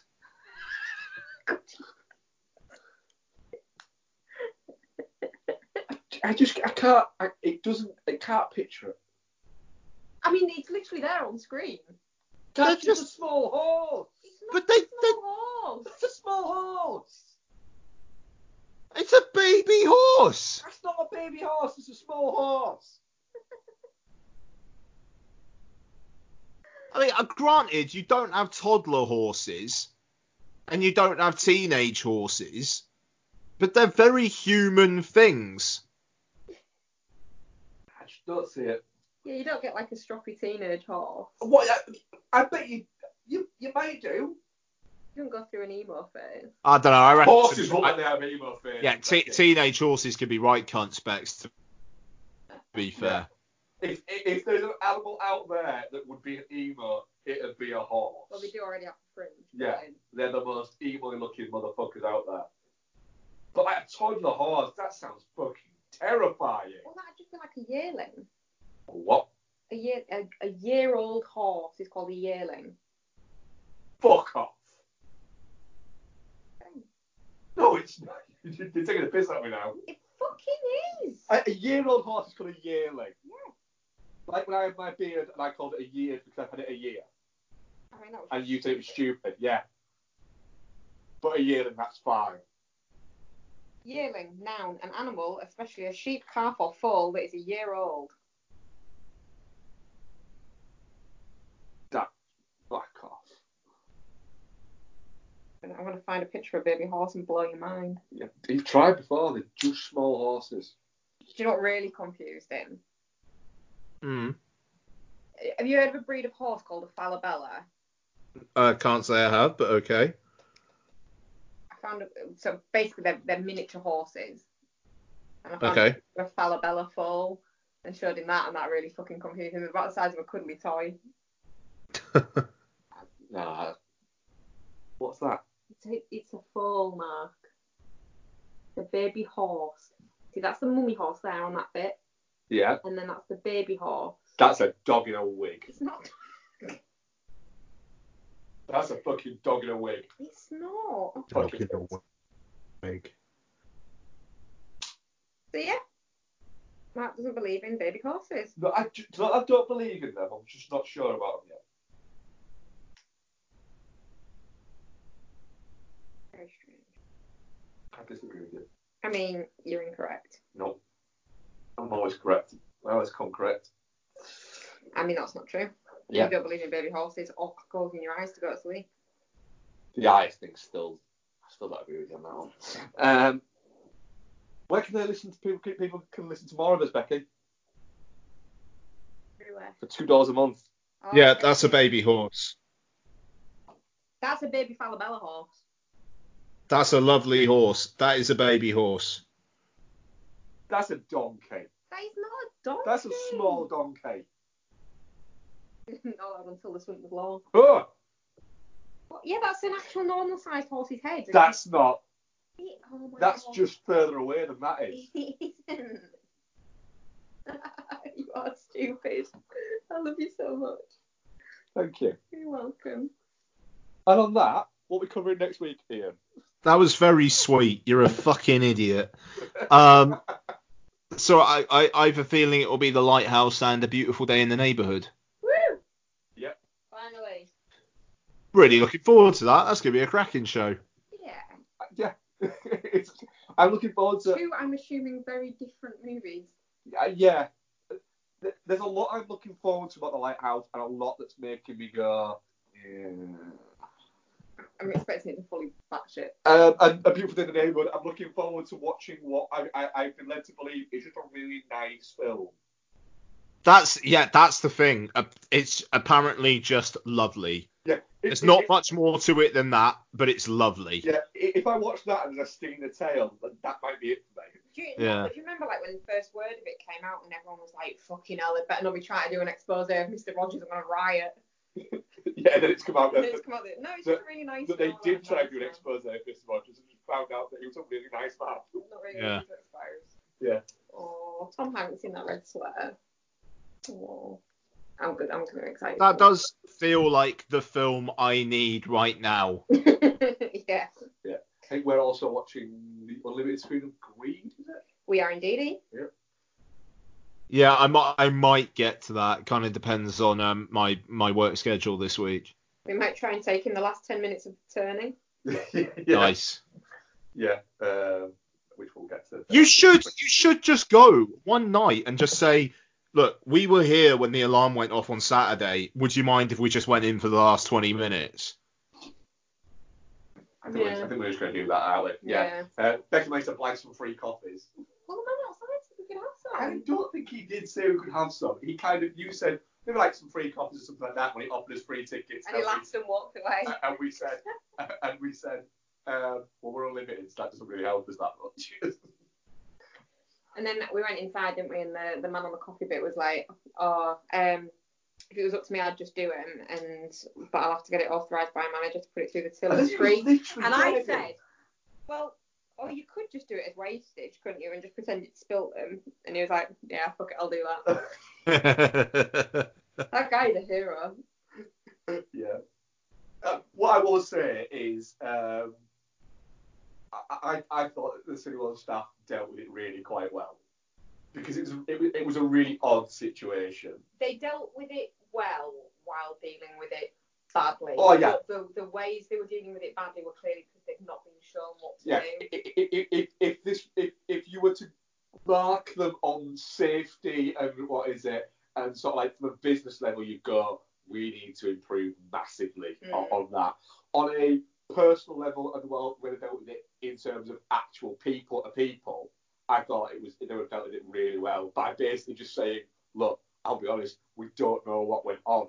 We're supposed to get an alarm that goes off with us so we can prepare, and then the other alarm goes off. And just that our first alarm failed, and so the other alarm just went off. Did you ever find out what it actually was for, though? Next, we asked the coffee man, and I was like, has something just tripped it? And he was like, well, it's a really sophisticated system, so there's not really anything that could just accidentally trip it, so I don't really know. Yeah, we're like, we just don't know what's happened. He left it going, is there a fire raging somewhere that they've just not found? Or... And then the movie didn't start for Grudge started 40 minutes late. Did they take off the ads in the trailers at least? They did, yeah. Yeah, okay. The security guy came in and said, "Thank you very much, everyone, for your patience. The movie's going to start in about a minute. Hopefully." No, hopefully this one works. Hopefully this one works. So obviously there was problems in other screenings. I mean, to be fair, it was good of them to cut the ads and trailers at least, because it does save you a bit of time. It's just unfortunate it was for the fucking Grudge. Yeah, there was a little bit of that. Mm. This is how much I disliked the Grudge. I went to the toilet twice. Okay. Twice. Or it was 3. It was twice. Mm.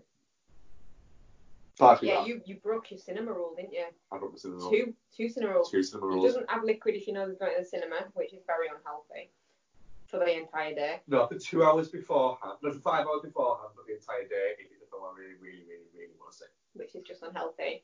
And he absolutely won't drink alcohol if he's going to the cinema under normal circumstances. Obviously, it's different when we meet up, but yeah, we went for a couple of pints between the fire alarm and the Grudge, didn't we? Yeah, we did, yeah. Mm. Well, if I think 2Ps is allowed during the Grudge. You didn't miss out Pivotal. No. I didn't at all. Right, and that's our show then. I think it is. Yes. Goodbye, good people. Goodbye. Go play Doom. I will go and re-download it now. Fucking better ad. Speak to you soon, man. Bye. Bye.